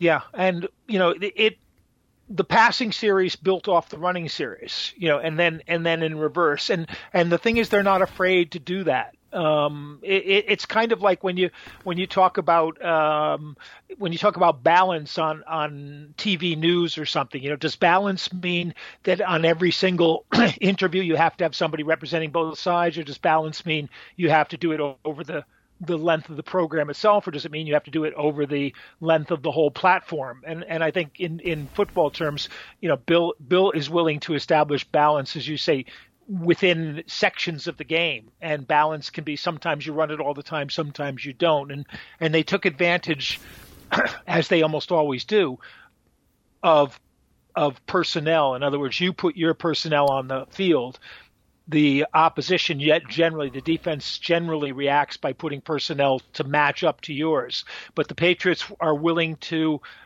be versatile within those personnel groups, and when Gronk could run faster than I can, they were even more dangerous because you could send him downfield deep.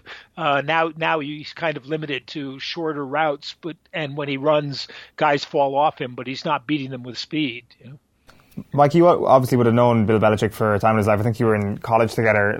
I'd imagine, and I'm not sure, but it seems to me that he would have loved and relished this opportunity last night with everybody writing Tom Brady off, but kind of by extension writing his Patriots team off.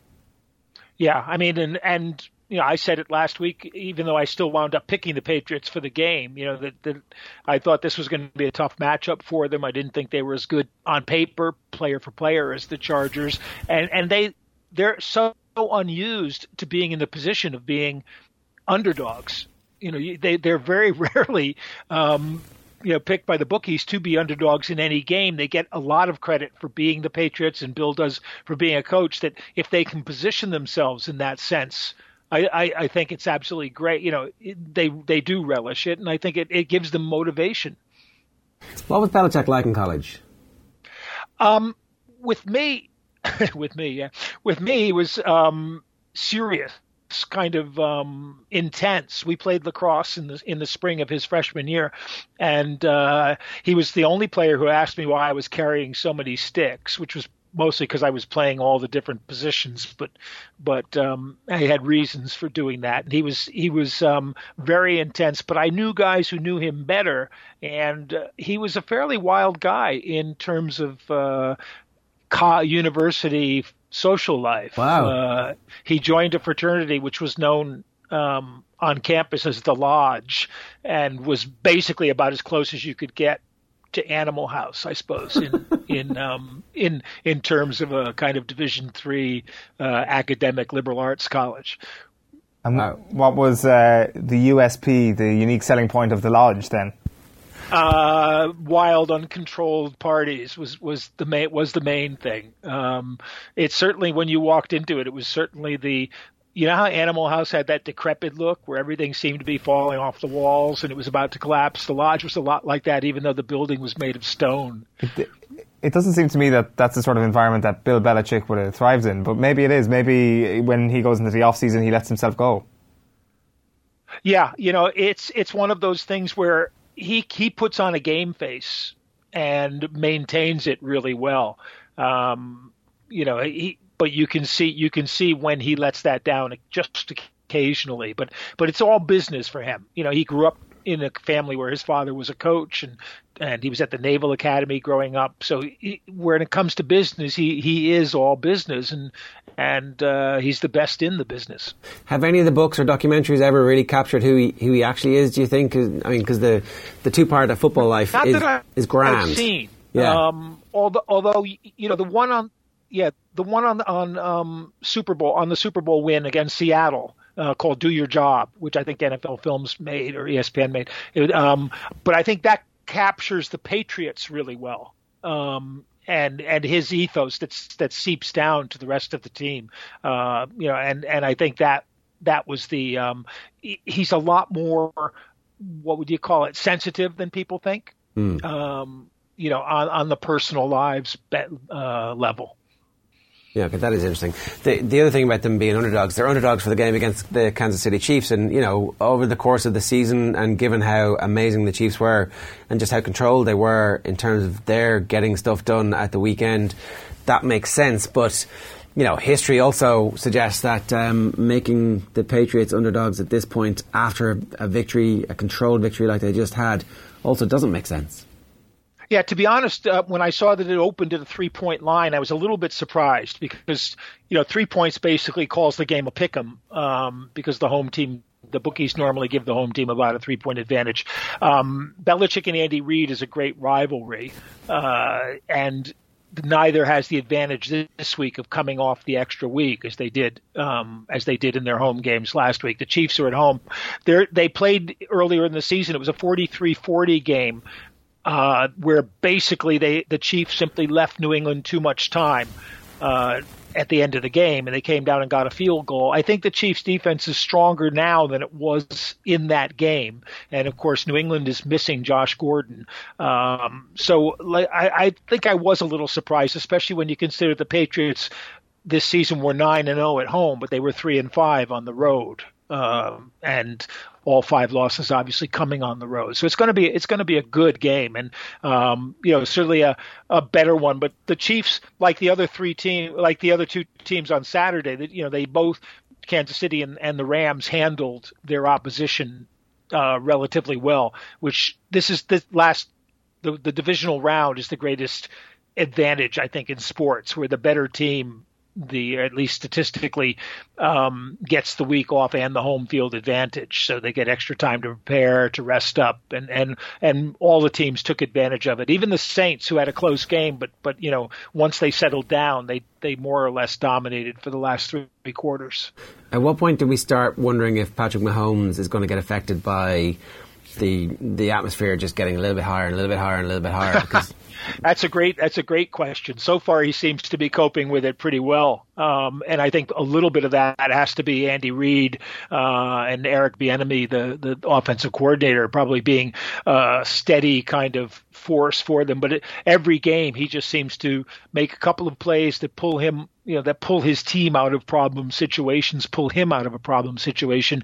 And it reminds me a little bit he's a completely different player, but of the young Tom Brady. When Brady stepped in there in that first Super Bowl season, that's what he did. He just wasn't affected by it at all. And what you saw too in those first three games of the weekend, all three teams just had a huge. I don't normally pay a lot of attention to time of possession because I think it's more a result of things, not a cause of things.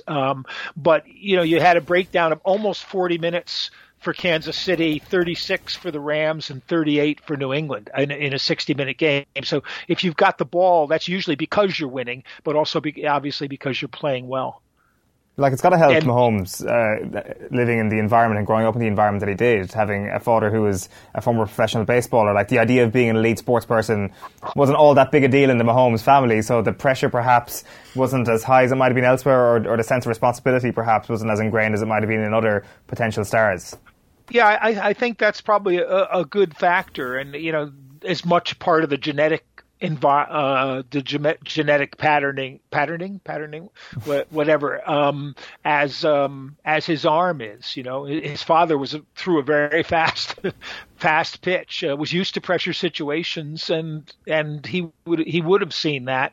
I just thought he's just justifiably, I think, the MVP of the season. 50 touchdown passes is what gets you there because it's such an impressive statistic. But I think all around, when you look at the difference of this Chiefs team and some of the good Chiefs teams that sort of stumbled at a hurdle later in the season, I think there's a lot to point to.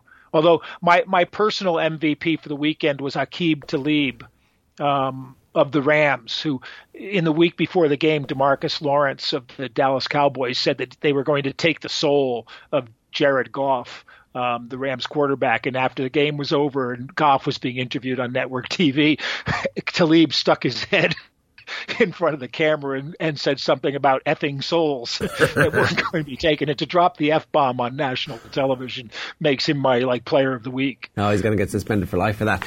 The Rams victory is in many ways actually the most impressive of all of them, because the Cowboys at least did put up a front against them. They did have a defense that was something for the Rams to work out, and the Rams decided that they were going to play smash mouth old school running football with two running backs, not just one.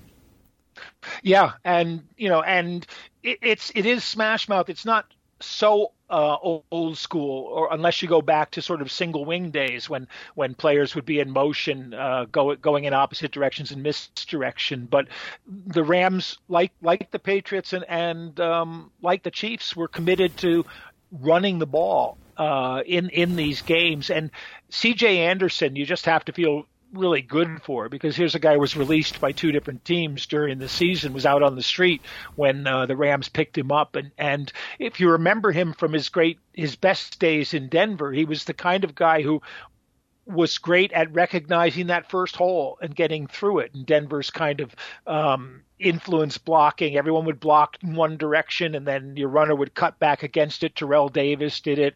Anderson did it. They had a bunch of guys. They could turn guys into 1,000-yard rushers, and he's just perfectly suited for that kind of running with the Rams. And at no point were they afraid to put the ball on the ground. It gave Todd Gurley a really necessary rest, because they don't really want to overwork him given his continuing knee problems. And I thought it was great that even in the Saints game, when they needed one first down to close out the game, they had a 3rd and 10, and they gave the ball on the ground to Kamara, and Kamara gained 11 yards, and the game was over. Yeah.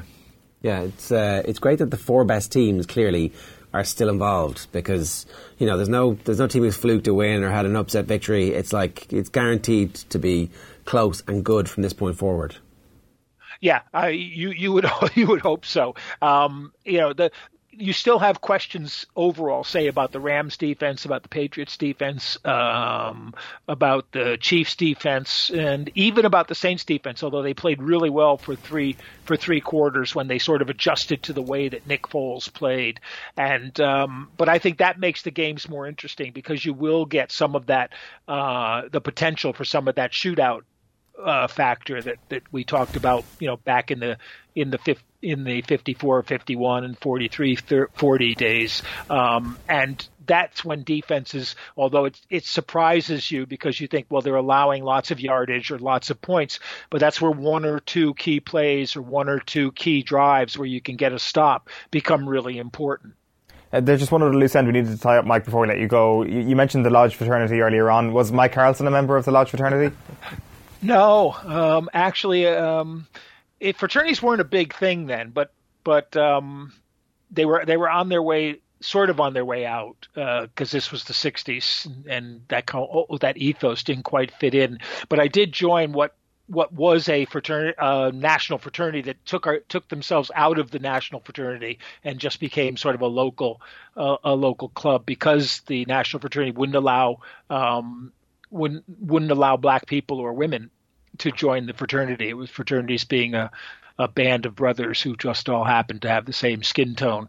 And so I was, quite pleased with that. But in one sense, you wouldn't have found Stork. You probably wouldn't have found Stork or Otter over at the Lodge. Bluto would have fit in really well, but Stork or Otter would have fit in better with us. Although we were called, it wasn't the Deke House, like the Delt house, the other house. We were Delt. So we were better suited for Animal House. A bunch of losers. Mike, great stuff. Thanks a million for joining us. We'll talk to you again real soon.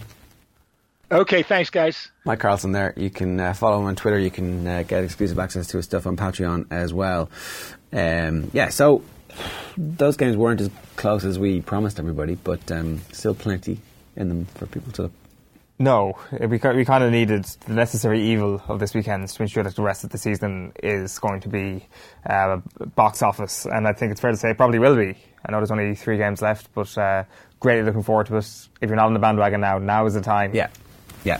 We'll wrap up everything that happened in the GAA world over the course of the weekend properly on tomorrow's show in great detail.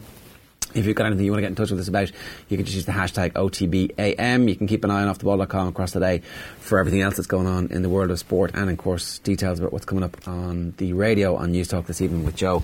Off the Ball is back from 7 o'clock, the football show and Monday Night Rugby. That's your lot today. Good luck. We'll see you tomorrow. So, if you like this, you'll probably also like OTB AM, Ireland's only sports breakfast show. Subscribe to the OTB AM podcast stream or catch the show live on YouTube, Twitter, Facebook or offtheball.com every morning from 7:45 AM.